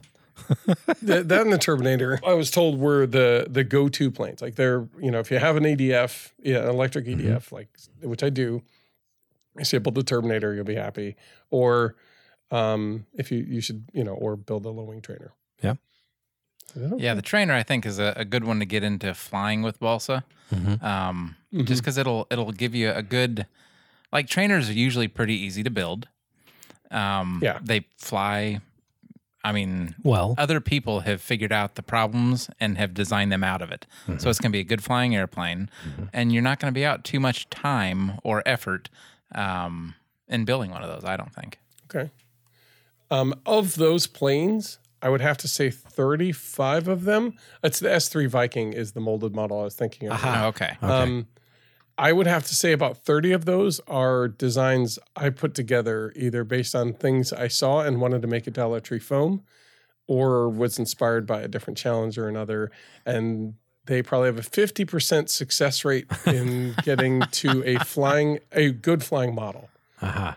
Okay. And I say that because there's a much user, and half of these were done when I started. I couldn't fly for squat back then. Well, 50% is still a good number. I mean, like for building something out of foam and just trying to see how it's going to work and fly and stuff. I mean, I think that's pretty respectable. And these are planes nobody's flown. Yeah. I mean, like somebody made a SAM 7, right? Sigma. It's an old World War II kind of concept model plane. It looks like basically a flying wing with a big Mustang front, but it has no tail. So it's a tailless, no rudder, it's a mess, right? And there's a guy who flew it. He made a fake rudder out of plastic, and he said it was a bear to get balanced and flying. He's got a video or two, and he says, "Good luck." So I built one of those, a flying submarine, it was a challenge, which nobody's built. It's literally a napkin sketch. And the Kalanine K-12, which is reported to have flown pretty well, but there's a lot of weird, complex stuff going on with the wing and the hanging elevator and aileron surfaces. They're reverse profile wings, so they have the Clark Y, but upside down for the control surfaces. And they have push-out rudders, so they're drag rudders on the wingtips. Interesting. And it's no tail. So those are like some of the first 3 I tackled. I'm like, oh, easy to fly. I mean, no reason. Easy. Yeah. This should be fun. It's great. You know what I mean? Like, if you look at the list, when you go down, look at the list, like these are all like concept planes that nobody has any idea if it'll fly. And I was just curious to see, 1, can I make it look like it's supposed to? And 2, can I actually get this thing to fly? And I usually get about 50% of the way, which is basically I get it to look the way it's supposed to, and I get it to the point where it's really close to being able to fly. If only I knew more. And you'll circle back to that sometime soon. They're still there. But the nice thing is, though, if you're talking about 35 of those airplanes, you're at less than $50. Yeah. That's it. No, it's a little bit more than that. Oh, is it more than one? Okay, so let's even say they're 30. I was gonna say even if it's 4 per, you're not out a lot of money on that. So that's pretty awesome. No, I'm not out a lot of money. But I mean, I have a foaming bird at a time. That's I think 8 or 10 sheets of foam board. I'm sorry. It's a full scale 12 foot. Yeah, that's amazing to me because I'm doing the math in my head. That's let's say $12 worth of foam or $12. Yeah. And that's like 3 pieces of 4-inch by 1/8 by 36-inch balsa. Yeah. So I mean that's just that much difference in what you guys actually get to build with. Yeah. So I can understand why you build so much more than we do. Yeah. Well, Matthew does anyway. Well, the fact that it's cheaper and they can do it quicker too. Yeah. They can really right. Like I tested a Prandtl D concept, the NASA Prandtl D model, which is a concept plane that they had, and I tried to make a replica, and I did, and I was trying to fly it, and I literally flew it on the worst moment possible.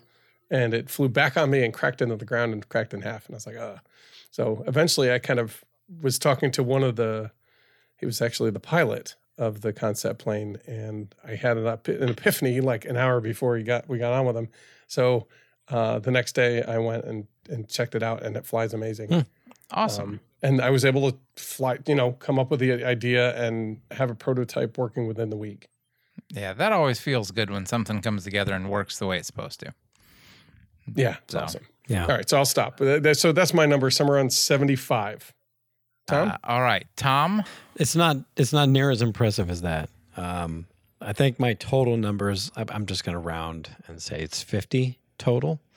Now these are, 95% of these are balsa planes. So figure the investment, that's about the same, maybe not quite the same as 75 total airplanes. But anyway, I've got about 24 of them that I could take, charge a battery and go fly right now. 6 are in the various stages of build or repair. And then I've got 16, roughly 16 in the queue that I'm going to build eventually. Someday. Nice. That's got to feel nice.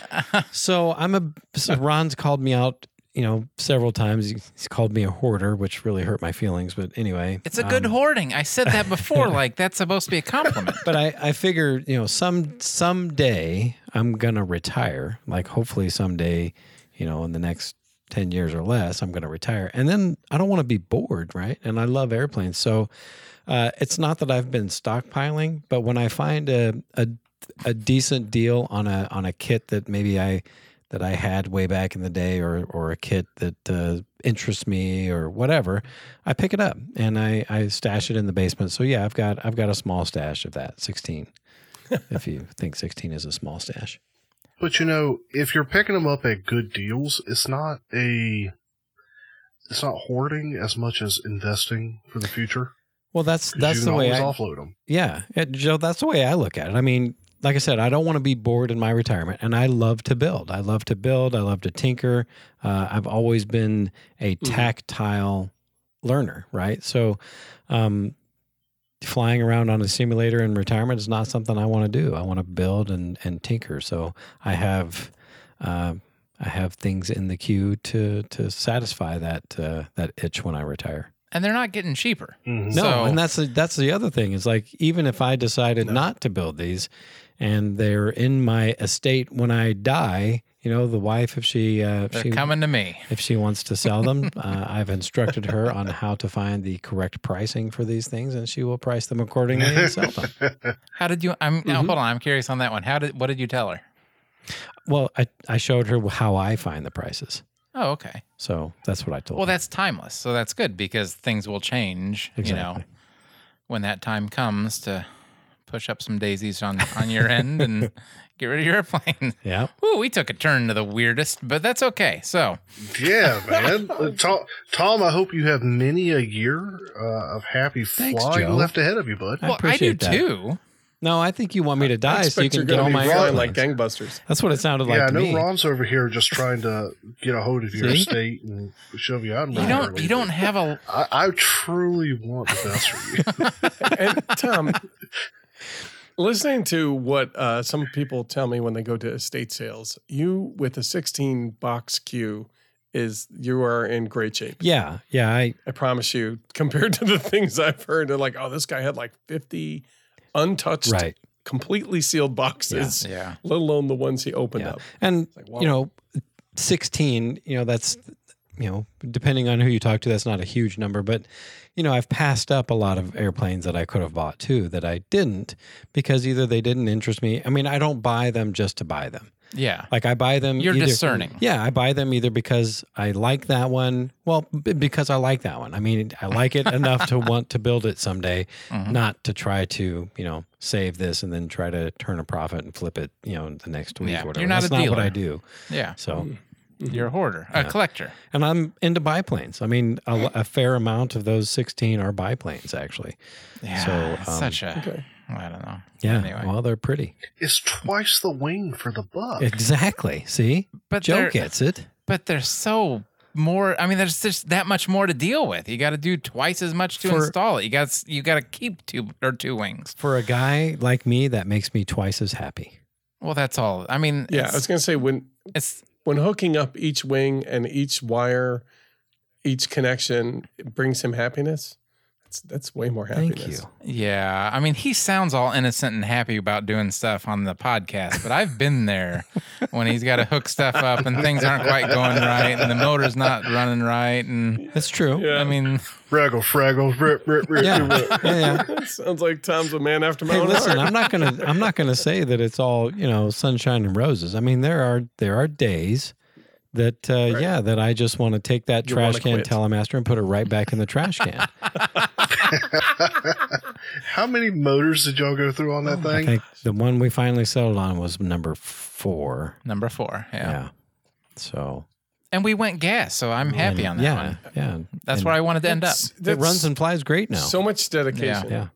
Well, see, we're tenacious. We are. That's We're for not sure, smart enough and to give it up. Impresses me. Yeah. We're not smart enough to know when to give up. So we just keep pushing. Yeah. And that's okay. Yeah. Yeah. So anyway. Yeah. So what's next? You guys have a history segment you usually do, right? So history. When we initially talked about doing this crossover episode, well, a long time ago, but as it became more of a thing, I said, well, we do a flight history segment. Do you mind if we do it? And you're like, yeah, that's fine, as long as we get to pick the plane.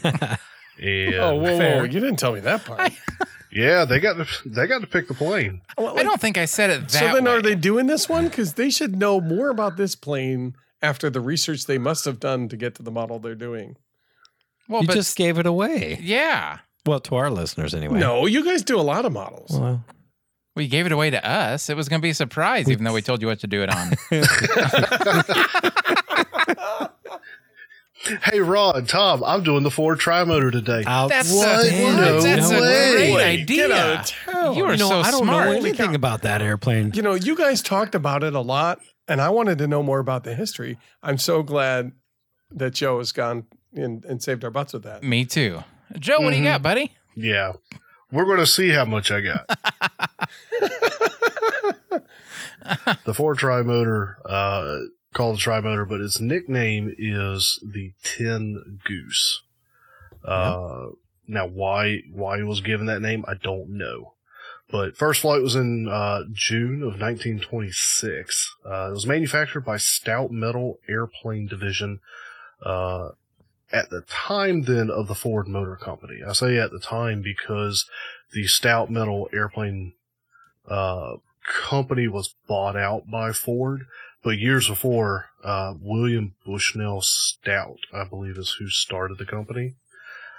He sent out a letter to a number of investors or a number of leading manufacturers asking them to invest in, I guess, his company, what would become Stout Metal, the Stout Metal Company, asking them for $1,000 investment.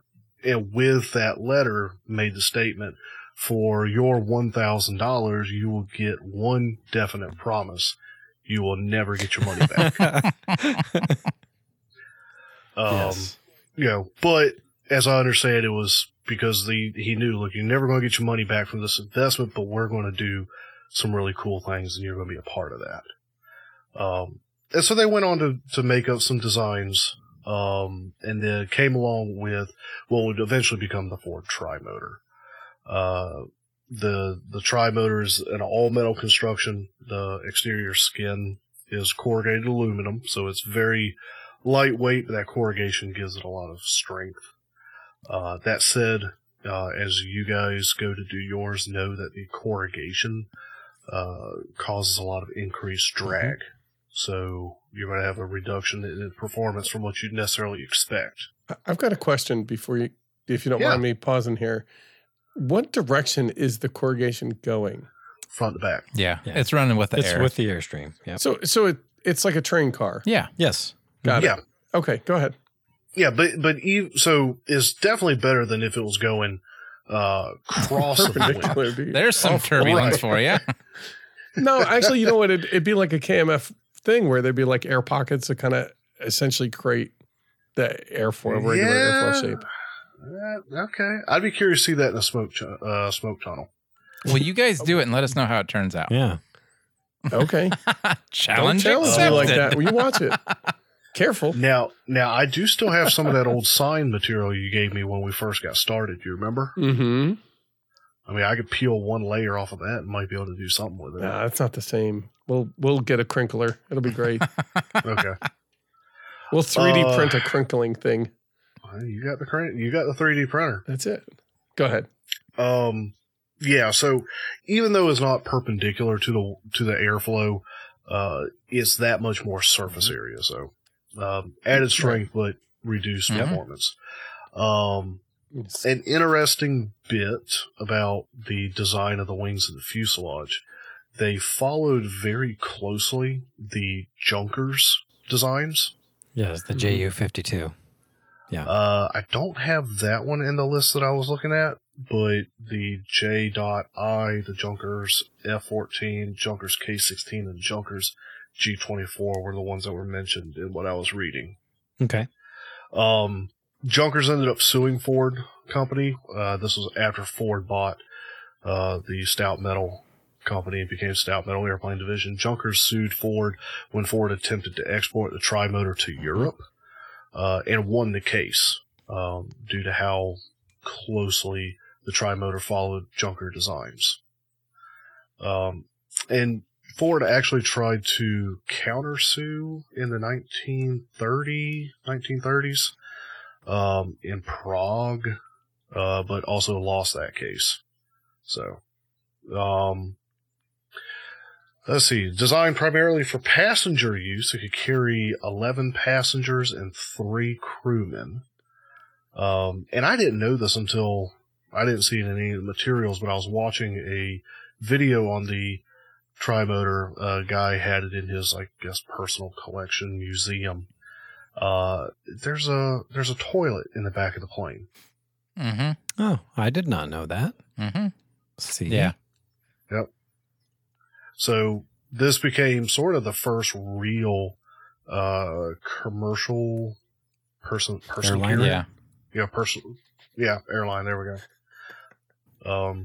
Matt's laughing at I can't find the word, I guess. Happens to me all the time. I'm laughing at it's, if you're going to lighten the load somewhere, the tail of the plane is the best place.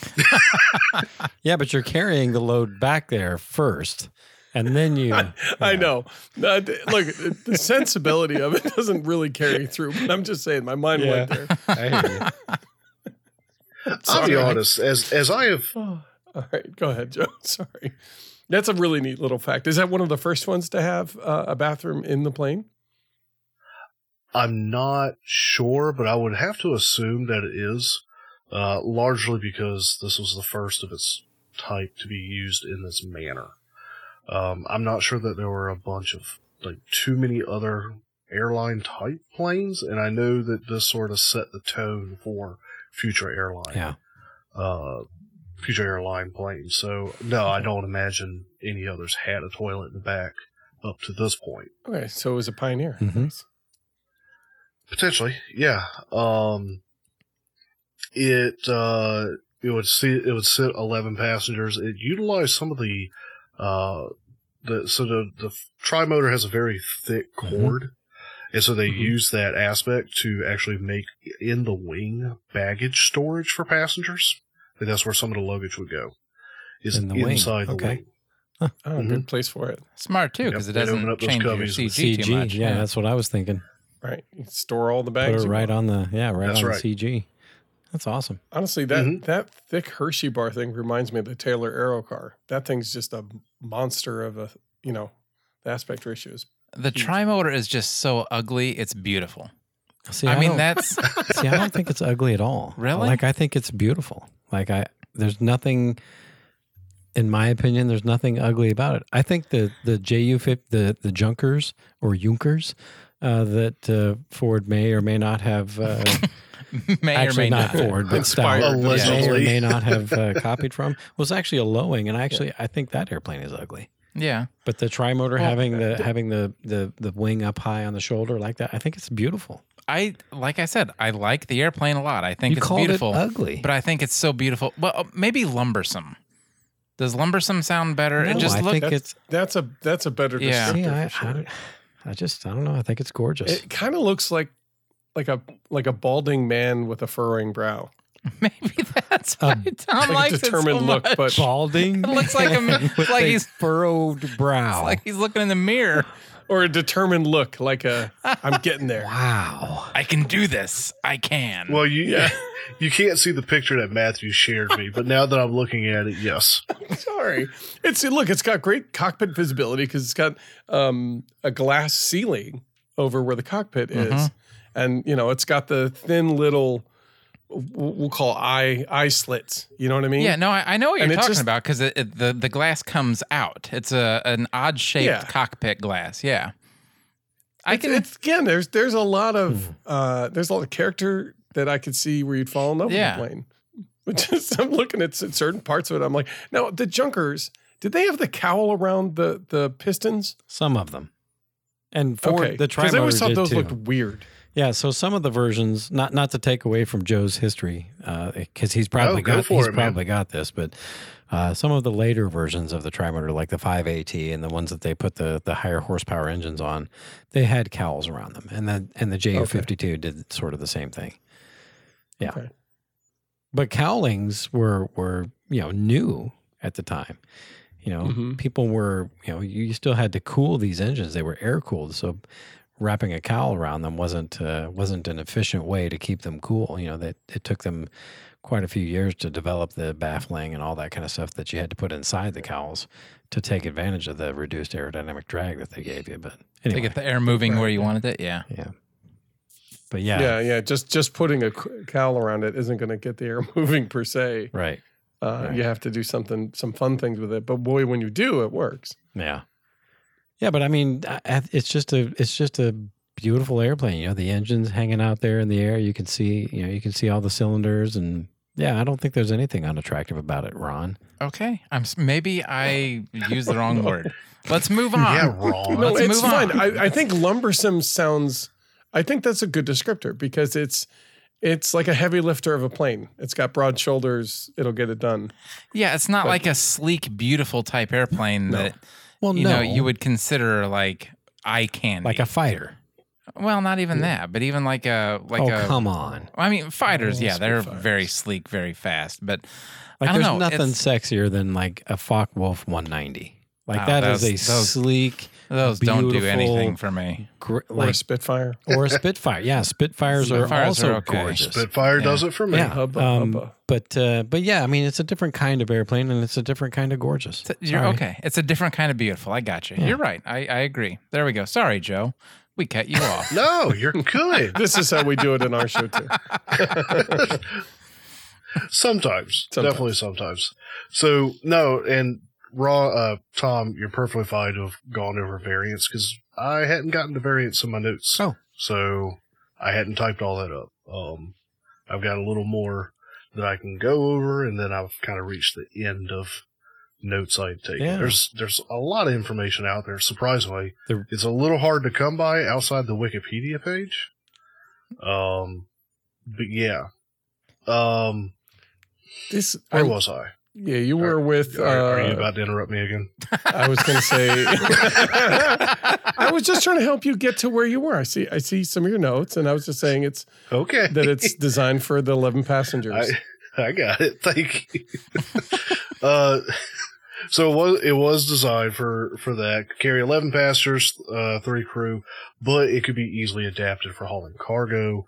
I think it got used as a mail carrier plane at some point.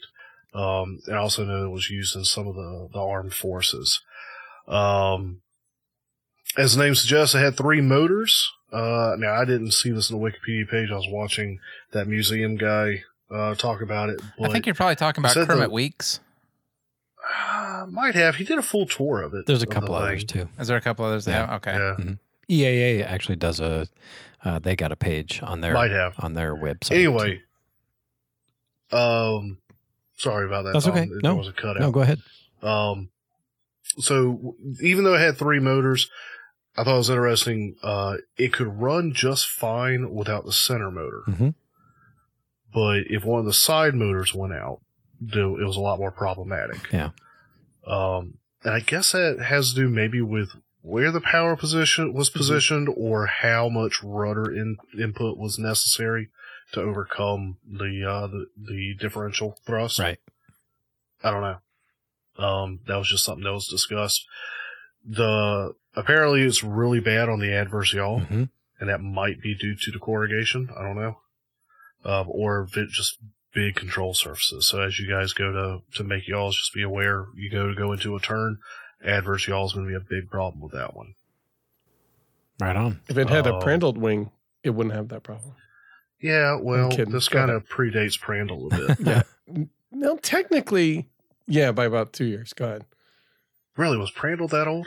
His design, his concept, and the 4-page paper that he wrote all the findings up on was in, I think, either 1928 or 1931. Okay. It was early. A couple of little tidbits I got. The control mechanisms are largely outside the plane. Yes, it's beautiful. It is weird. I love it. But I dig it. Yeah. Mm-hmm. Yeah. We're going to try to replicate that on ours. What do you mean? Do you mean that basically all the stick controls run to pulleys outside the plane? Yep. There's rocker arms outside the plane. Yep. That's what those So- are? And then the wires run outside too. If you're looking at that, if you look at that picture you sent me, Yeah, below the little you see oval. that but below that you see that like T-shaped thing coming out. Yeah, the black oval. Yeah, I see it. Well, not the black oval, but that T-shaped thing. That's what's reaching. It's got cables that run back and are engaging control surfaces. Yeah. That's crazy. That's a bell crank. Yep. Yeah. Yeah. So all the Awesome. wires are on the outside of the airplane. Yeah, so all when the- you're flying, you can actually see them working and moving. Yeah, it's awesome. It's pretty wild. Mm-hmm. And all the instruments on there, and I think you guys know this, but all the instruments in the cockpit are only reading the center motor. That's exactly right. RPM, oil pressure, oil temperature, all that. For the external motors, you got to look out the windows. At the Yes, motors. at the actual motors. At they the have motors. stuff on them. Yeah. Yeah, they have all Yeah. the gauges mounted on the pods outside. So you have to have really good vision to fly the Ford No Traveler. doubt. You think they would have made those no. bigger? Now, the guy was saying it was a really good plane to fly. Yeah. Gentle in its own right, but apparently it was also a guy that was doing an acrobatic routine with him years ago. Can't imagine that, but yeah. And I wish I could remember the name of the organization, but there is one that goes around and does flying tours. EAA. Experimental Aircraft Association has one. It is actually going to be in Springfield this weekend. Yep. Well, why aren't you going there? We are. Oh, we're going. We're gonna yeah. we're gonna try to go out to the airport and at least get pictures of it and stuff. Yep. No, you Yeah. So try to last get time, a ride in it. well, Right. last time it came was about 4 or 5 years ago. I don't remember exactly when it was. And yeah, I went up. They were giving rides and stuff, and I went and flew in it with my wife and only kid at that time. Yeah. And it made them sick So they don't want to do it again. But so if you have a chance to go up in it, when that plane comes around, I don't remember how much it was. It doesn't matter. But there's one seat where you can pay extra to ride in the cockpit. Now, when I went up on the flight with it, I decided not to do it because I wanted to sit back with my family, which the way the seats are on that is it's a single seat on each side. So there's an aisle in the middle and then a single seat on each side. So you're not sitting next to anybody. But anyway, so you could pay extra to ride in the cockpit. I wish I would have, because the guy that did it didn't really say anything until he got out. When we were all getting off, he actually got to fly the airplane. So how cool would that have been? It was like an extra $50 is all. Yeah. So. Oh yeah. That's that awesome. That would have been sweet. Yeah. That would have been sweet. But that's one of the reasons, by the way, that like the tri-motor has a special place in my heart, and I know Tom likes it too. But growing up, I was a Ford guy. Like, I don't know why. I don't know why that's people pick their things. I was too, don't worry. I know, it's like I'm justifying myself, right? But anyway, so I was a Ford guy. And so Ford and airplanes is cool because, it's Ford. It's Ford and airplanes. And then we actually went up to the Henry Ford Museum up in Dearborn, and they have one of these on display there too. And that actually was like within a week of when I was flying out. I think we went like up there a week beforehand. And I knew I was going to get to fly it on it the next weekend when I was here in town. So learning about it and then flying on it, it just like that has stuck out to me. And that's why we were building the model of it. Kind of to push ourselves on doing something big that we've never done before and see how much we can screw this up. Well, Joe mentioned it in his research. It's a docile, easy to fly airplane. Yeah. And in model form, if we can build it light enough, I feel like we're going to have a real winner. I mean, because I think so too. If we can get it light enough, and we can make it look like as close as we can and keep the scale outline, I think it's going to really, really get a lot of attention. Yeah. You know what I mean? It's going to sound awesome. It's going to sound great. It's going to look awesome. We're going to, hopefully replicate the corrugation as close as we can anyway. And so, I think it's just going to be a real sweetheart. Someday. Well, are those 3 motors the same size? So, are you asking me or Joe? I'm asking anybody who can answer. Joe, go ahead. I feel like yes, but I could be wrong. So you are correct. On some versions, they had 3 identical engines, but on some of the later versions, the center engine was a different spec than the 2 out on the wing. Okay, more horsepower in the center. Usually. So yes and no. It makes sense. Yeah, no, Joe's correct. Yeah, some versions had 3 identical engines. So a 4-cell running a higher pitch prop in the center, and 2 3-cells on the outside. Yeah, there you go. Same diameter. I see where you're going with Not that I'm thinking about building one or designing it. I think you but should. You're totally thinking about building one. I think we should. The question is, should I design it to be the same size as you guys are building? I was just going to say that. You should do the same size we are. Wow. Because I've got those 2 motors that are the pancake ones that spin 15 inches, right? If he's those are building with about foam, the right that's light. size to scale, aren't they?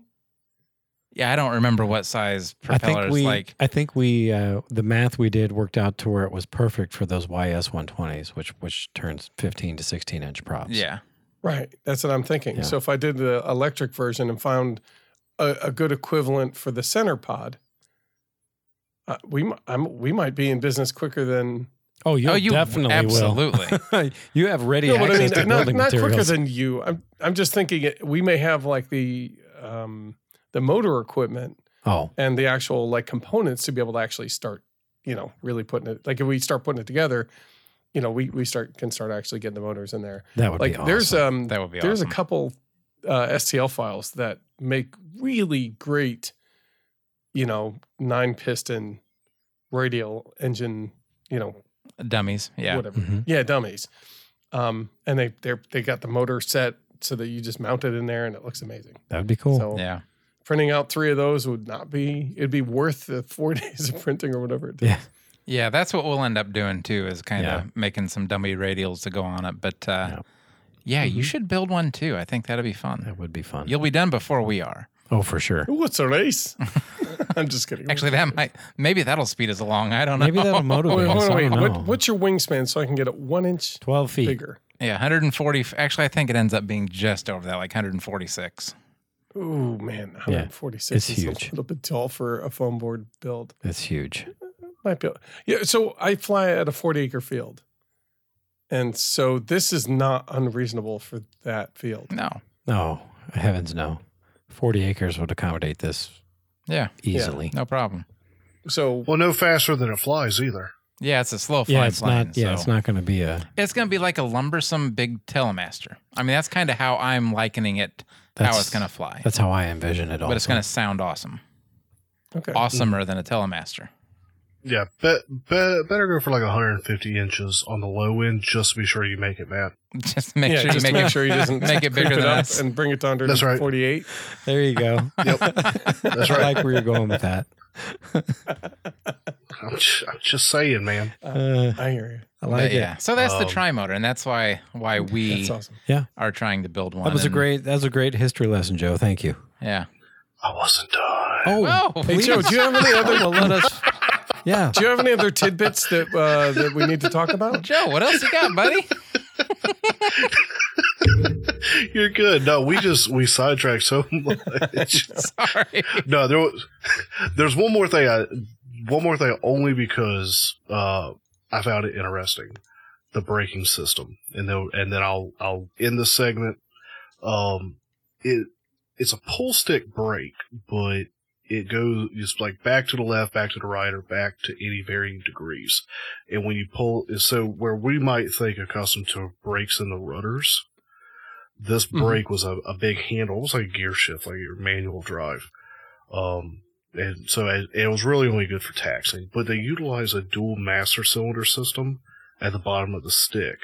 And so as you pulled it back into one direction, it would engage one side of one master cylinder more than the other, and that's what gave you your differential braking Oh, on this. I did So not like know a that. rocker to the master cylinders, and depending on where the stick was, the bottom end of the stick, it would pull Yeah, either or. Right, in different amounts. Yeah, proportional too. And Yeah. right. And so what was actually if say you were sitting in the left-hand seat, it was really easy to brake, say back into the left because I was pulling it back and towards you. Mhm. But if you were having to brake and get to the right, and you were in charge, you'd hand it off to the person that was sitting beside you and say, hey, brake for me in this direction. Because you couldn't easily pull it away from you braking. You'd have to hand it off to your co-pilot to brake in that direction while you continue to do other things. Yeah. That's really interesting. I did not know that. Tom's face lit See? up. It really did. Yeah, that's fascinating. I can see his wheels turning in his head like right now going, how am I going to model that in the model? Well, then I'm glad I went ahead and got that last Yeah. little tidbit in. Me too. That's awesome. Yeah, like in my head, I'm Guys- trying to figure out the linkage involved to get the yoke to move in that direction. That's freaking awesome. I imagine it's similar to like the flying wing mechanisms where it's a elevator. Wait, is that right? Elevon? Yeah, where you have both controls. So there's a general rocker, and then there's also the aileron left and right controls. So if you're pulling back on the elevator, the whole mechanism moves forward and backwards, and yet it can still go side to side. So I imagine it's something similar to that, Yeah. but for braking cylinders. I Very suppose. cool. I dig it. Well, there we go. So yes, that's our project coming up, and that should also be yours. It sounds like he's really considering it. So I like I'll that. have plans next week. All right. 12 feet plus, right? There you go. Hey, by the way, if you look at my page, you'll see the 35 designs. All of them have plans that I've made. Nice. That's my build process. I think it up, I draw it up, I print it, and then I do the beta build, make tweaks, then I release them, or the alpha build, and then I release them as a beta. I I just want people to build stuff and have fun. Well, that's part of the That's hobby. really what it's about. Yeah. Yeah. Yeah, Flying. I mean, you guys, you mentioned, that your mission statement is to keep people flying or What was it exactly?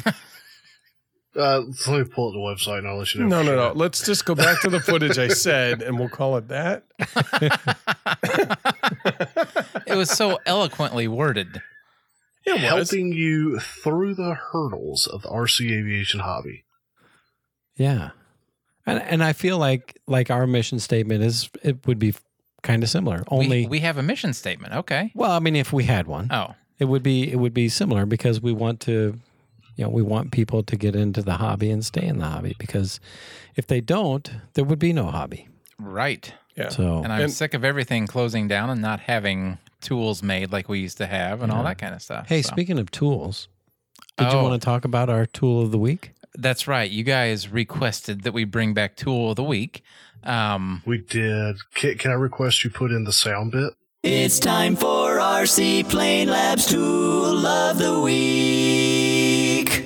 We tried. Like, it's very difficult. What do you mean we tried? Well, okay. So we came up with one, but it's very we've got boring. one. So don't get excited or anything. So here's the problem with Tool of the Week.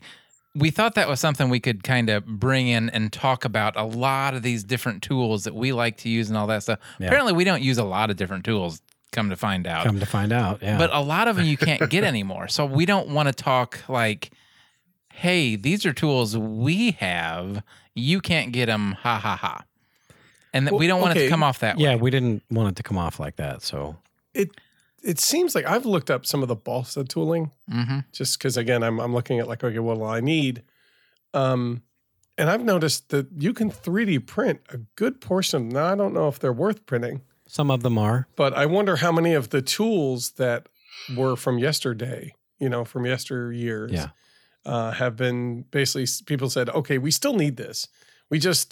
Nobody wants to make it anymore because it's, Well, the quantity's not there to make it worthwhile. Right. right. But we can 3D print one because if you're doing that kind of thing, boy, is that tool helpful. Yes. Yeah. And I'm wondering how many of those are out there in that method, in which case you can still talk about it and just say, hey, because it's not something everybody needs all the time anymore, because not as many people build balsa, most of them just ARF. Fair statement. This tool you can print out on Thingiverse. Yeah. It's great. True. And that would be a good way to look into it too. But there's a lot of people that don't have 3D printers and that kind of stuff too, which is unfortunate. That brings in a whole nother hobby of what a lot of us like to make tools for another hobby. And it's, But anyway, So today's tool. What's the tool this week? So it's a tool that every hobbyist has used at one point or another and probably has ready access to right now. whether it's foam, balsa, foam and balsa, Really? like foam covered balsa. What about corrugated cardstock? There you go. Cardboard Cardboard. with Not balsa. cardboard, but the sign material. What is that? I know what we call it in our industry, but that's proprietary to us, so I don't want to say it. But you're talking about, I know, like the fluted type material. That's it. Yeah. What? The Spad? plastic. No. Yeah, spad. The stuff that spads are Corrugated made plastic. out of. Yeah, I know Yeah, what you're there's talking about. anyway. Yeah, that's the one I'm thinking of. Yes, gosh. you can use this tool on that also. XPS. Yeah. Give it away, Tom. Well, it's the X-Acto knife. That's so boring, but It's boring, yes. But I mean, Well, without that one tool, man, could you imagine how difficult this hobby would be? You could not cut hardly anything without it. Well, I mean, what are the alternatives? Like a box knife, well, a razor blades, or And- straight edge razor blade. I mean, They You dull can so always pull out the old Yeah. trusty Sawzall. or that. Yeah. So right. So without this tool, I can't believe we've not Yeah, we actually have not done that before. done that one before. Japanese because, hacksaw? it's such low-hanging important- fruit that we probably just important didn't tool. even think about it. But you know what? I think it's appropriate that this episode is when that tool made its life. I agree. So thank you guys. Me Yeah. too. I agree. Perfection. Well, what's a feature that makes the X-Acto knife better than the other ones? It cuts.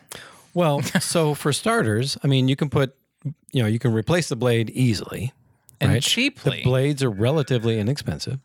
They're small enough to be useful for our hobby. Like they're not so large and cumbersome that they're difficult to use. I mean, the list goes on. Ron? I mean, yeah, you can cut things with them.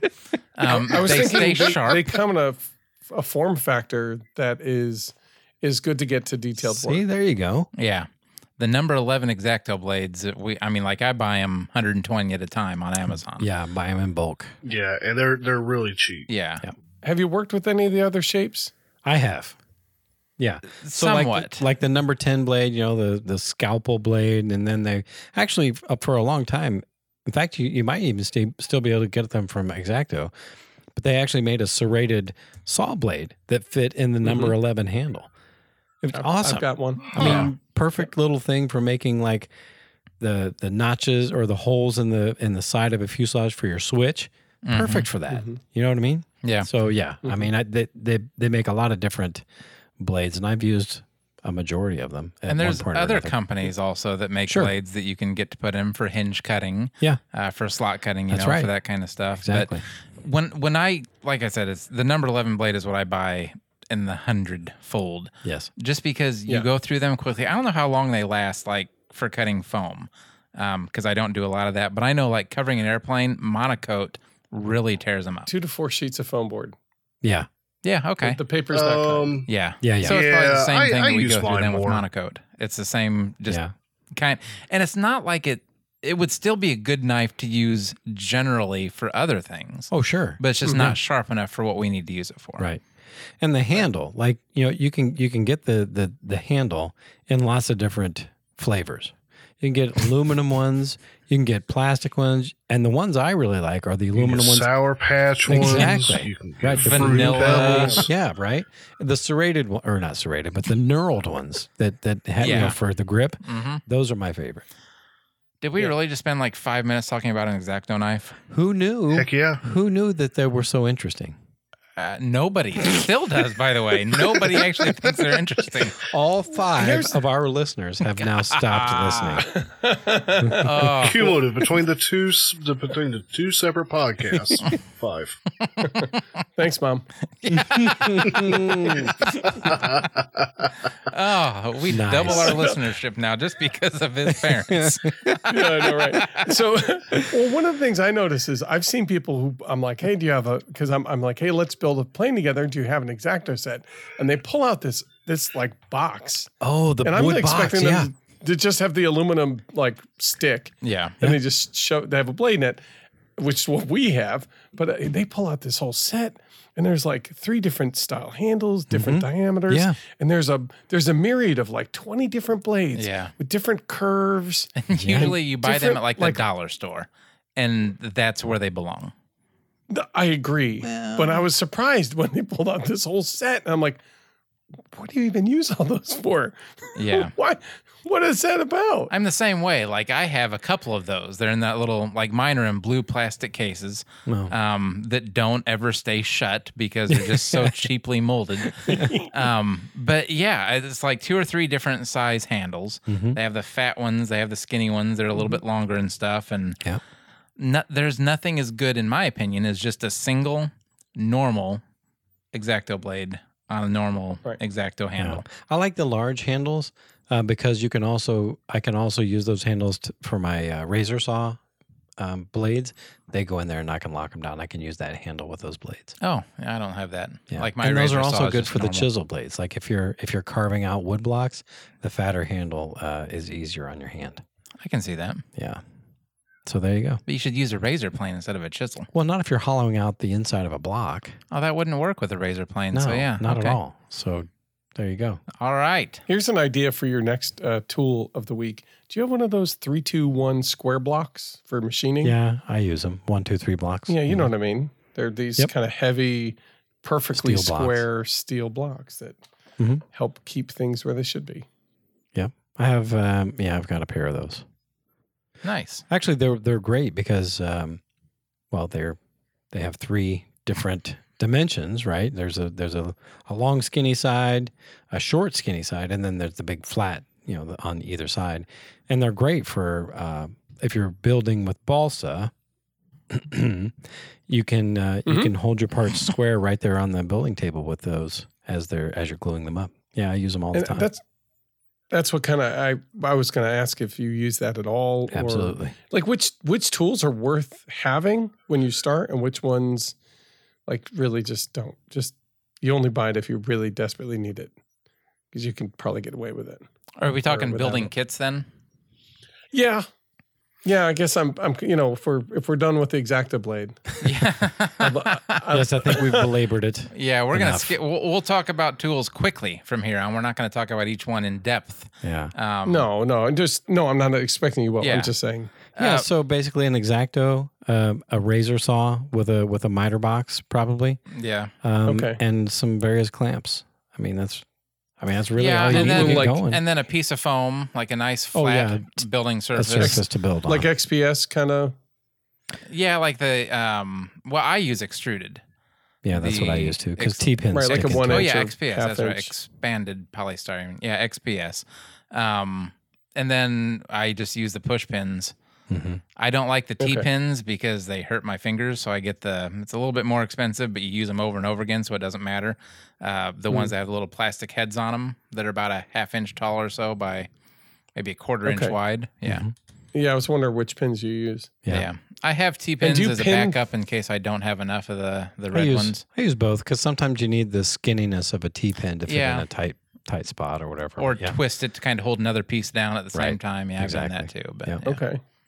But yeah, I that's didn't know that really- they had a different thickness depending on which direction the pin. Like it's Well, actually like a a- rectangular. Like a section. T-pin, it'll lay flat. I mean, think of it as folding a paper clip into a T and then making one end sharp. Yeah. Okay. So if as you're holding it down, like I said, if you want to kind of span a gap or something, you only get a quarter inch or so on each side, maybe a little bit less. And then you can actually kind of use that little bump to hold something else down if you needed to. Yeah. Yeah. Instead of like pinning through the part, you can use the undersurface of the T to hold the part down to Yeah. the plan. Almost as a okay. clamp. Okay. Yeah. Yeah, I was wondering, do you pin through the part and just say stick? Darn it, like it's a bug. It depends. It I mean, depends, yeah. yeah. Or do you stick? Or do you basically kind of align it with the pin and Sometimes. use that the pin is stuck in there Yep. to keep the alignment? You'll Yep. find whatever works best for you is how you'll do it. Like I said, there are sometimes I go through the part and sometimes I don't. Yeah.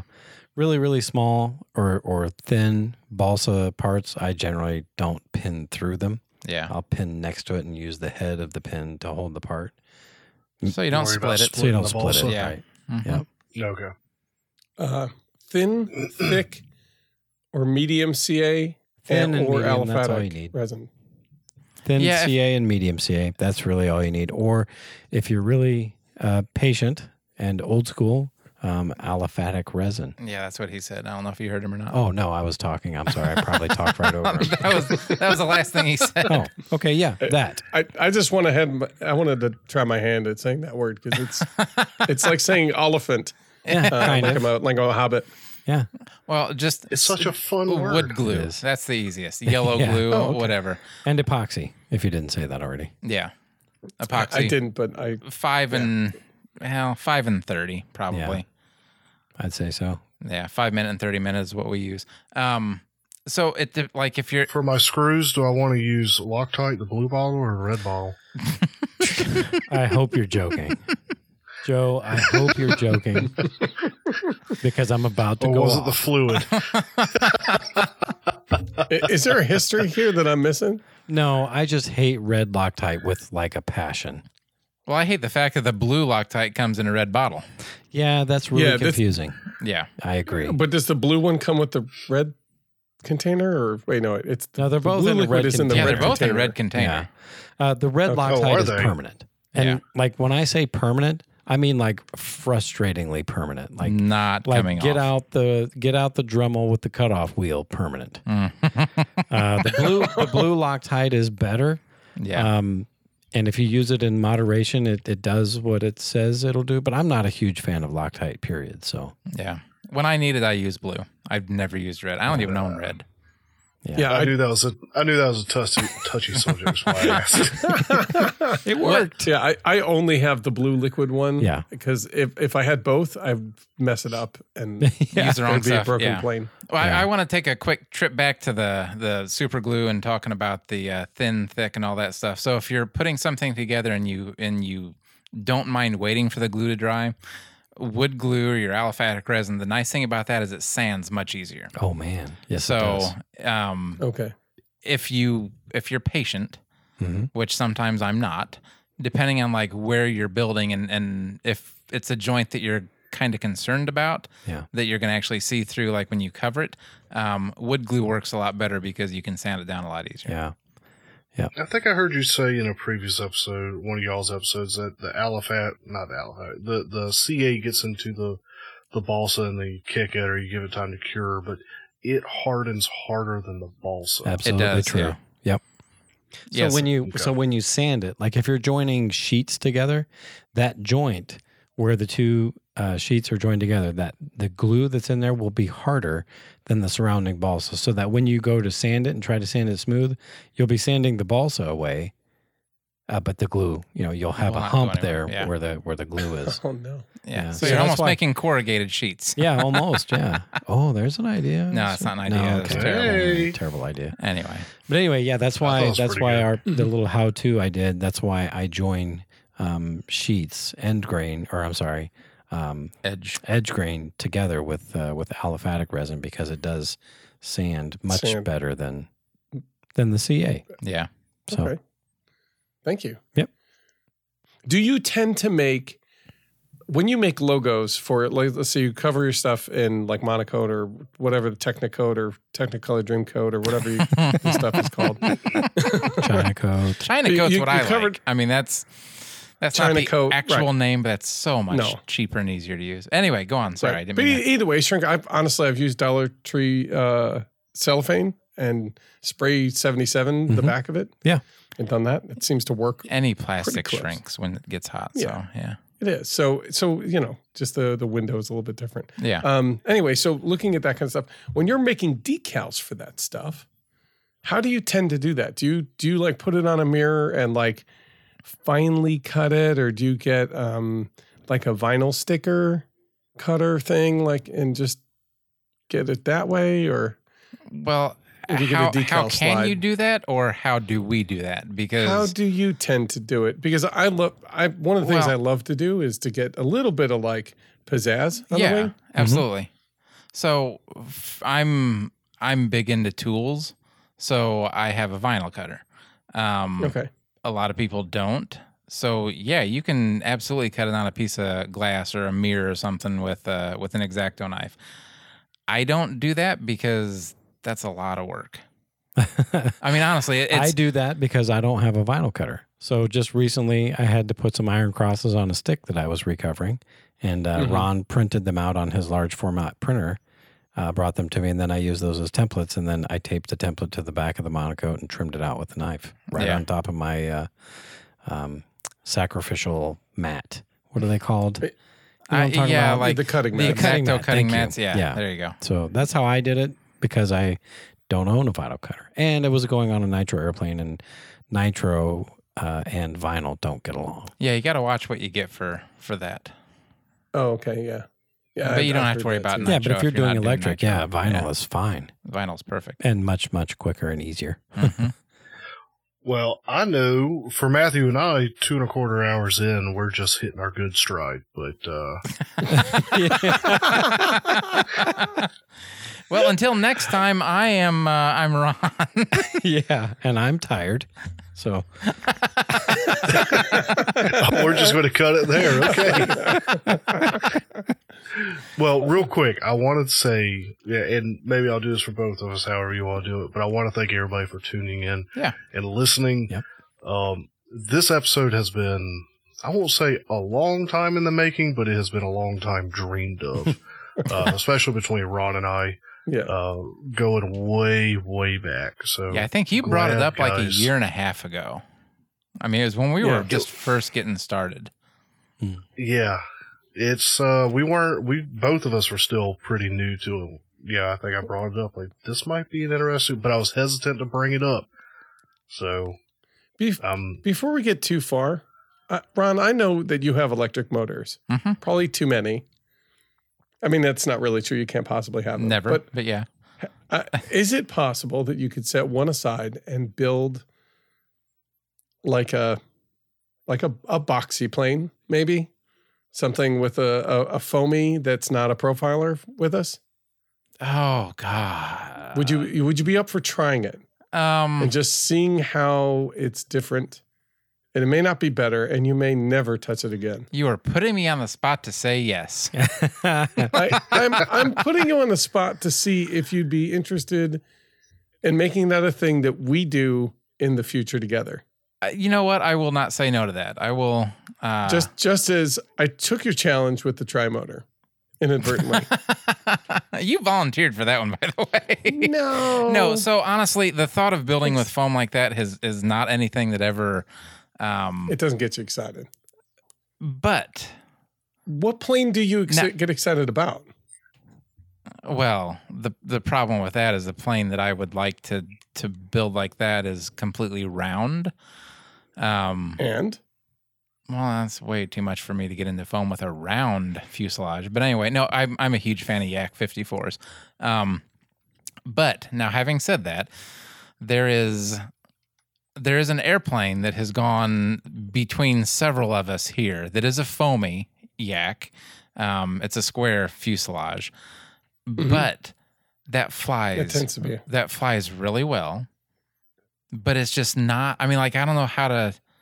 I will try. There we go. How's that? Yes, I will try. We will build one together. However, you can pick the plan. Well, I've never built a Yak. Well, no, and I'm no good at 3D flying, so I'm all about trying that with you and watching mine burning and crash into the ground in a fun, hilarious way. Well, here's the thing. You pick the airplane. You send me the plans. I can print them here. I can do all that stuff. No problem. I've got all the electronics I would need. Yeah. And we will. I want to pick a plane you'd be interested in trying out as a foamy. That's all. Okay. We can. That is half the battle, right? Like getting something you're going, oh, that's pretty interesting. Let me see how that goes. Well, then, anyway, sure. It sounds like a Yak might be the answer. All right, I'll find something for you. We'll talk. We'll talk later. We'll figure it out. That might be kind of interesting to kind of come to your side of the hobby, and then one of these days you come to the dark side and build balsa. The dark side is coming, that's for sure. Good. All right. Cool. Okay, so Joe, are you going to take us out? I'm sorry. I was at least going to start it and then see if Ron wanted to finish it. But I wanted to follow up and say, guys, thank you for coming on with us, letting us come on with you. It's been a good time. Yeah. And I'm sorry that my stuff's been having connection issues, but it's been a wonderful conversation. From what you've heard of it, it has, hasn't it? Yeah. Oh, I've been able to hear it. Don't worry. It's been fun. But I also want to thank listeners, ours and yours, who've tuned in. Hopefully they've enjoyed this conversation as much as we've obviously enjoyed having it. And I think I'm going to forego the rest of my normal outro. But Ron, Tom, y'all got a bit of an outro you want? AviationRCNoob.com, RCPlaneLab.com. Good night. Sounds good. I'm Joe. I'm Ron. I'm Matt. I'm Tom. Good night. Good night. Good night, y'all. Good night. Y'all.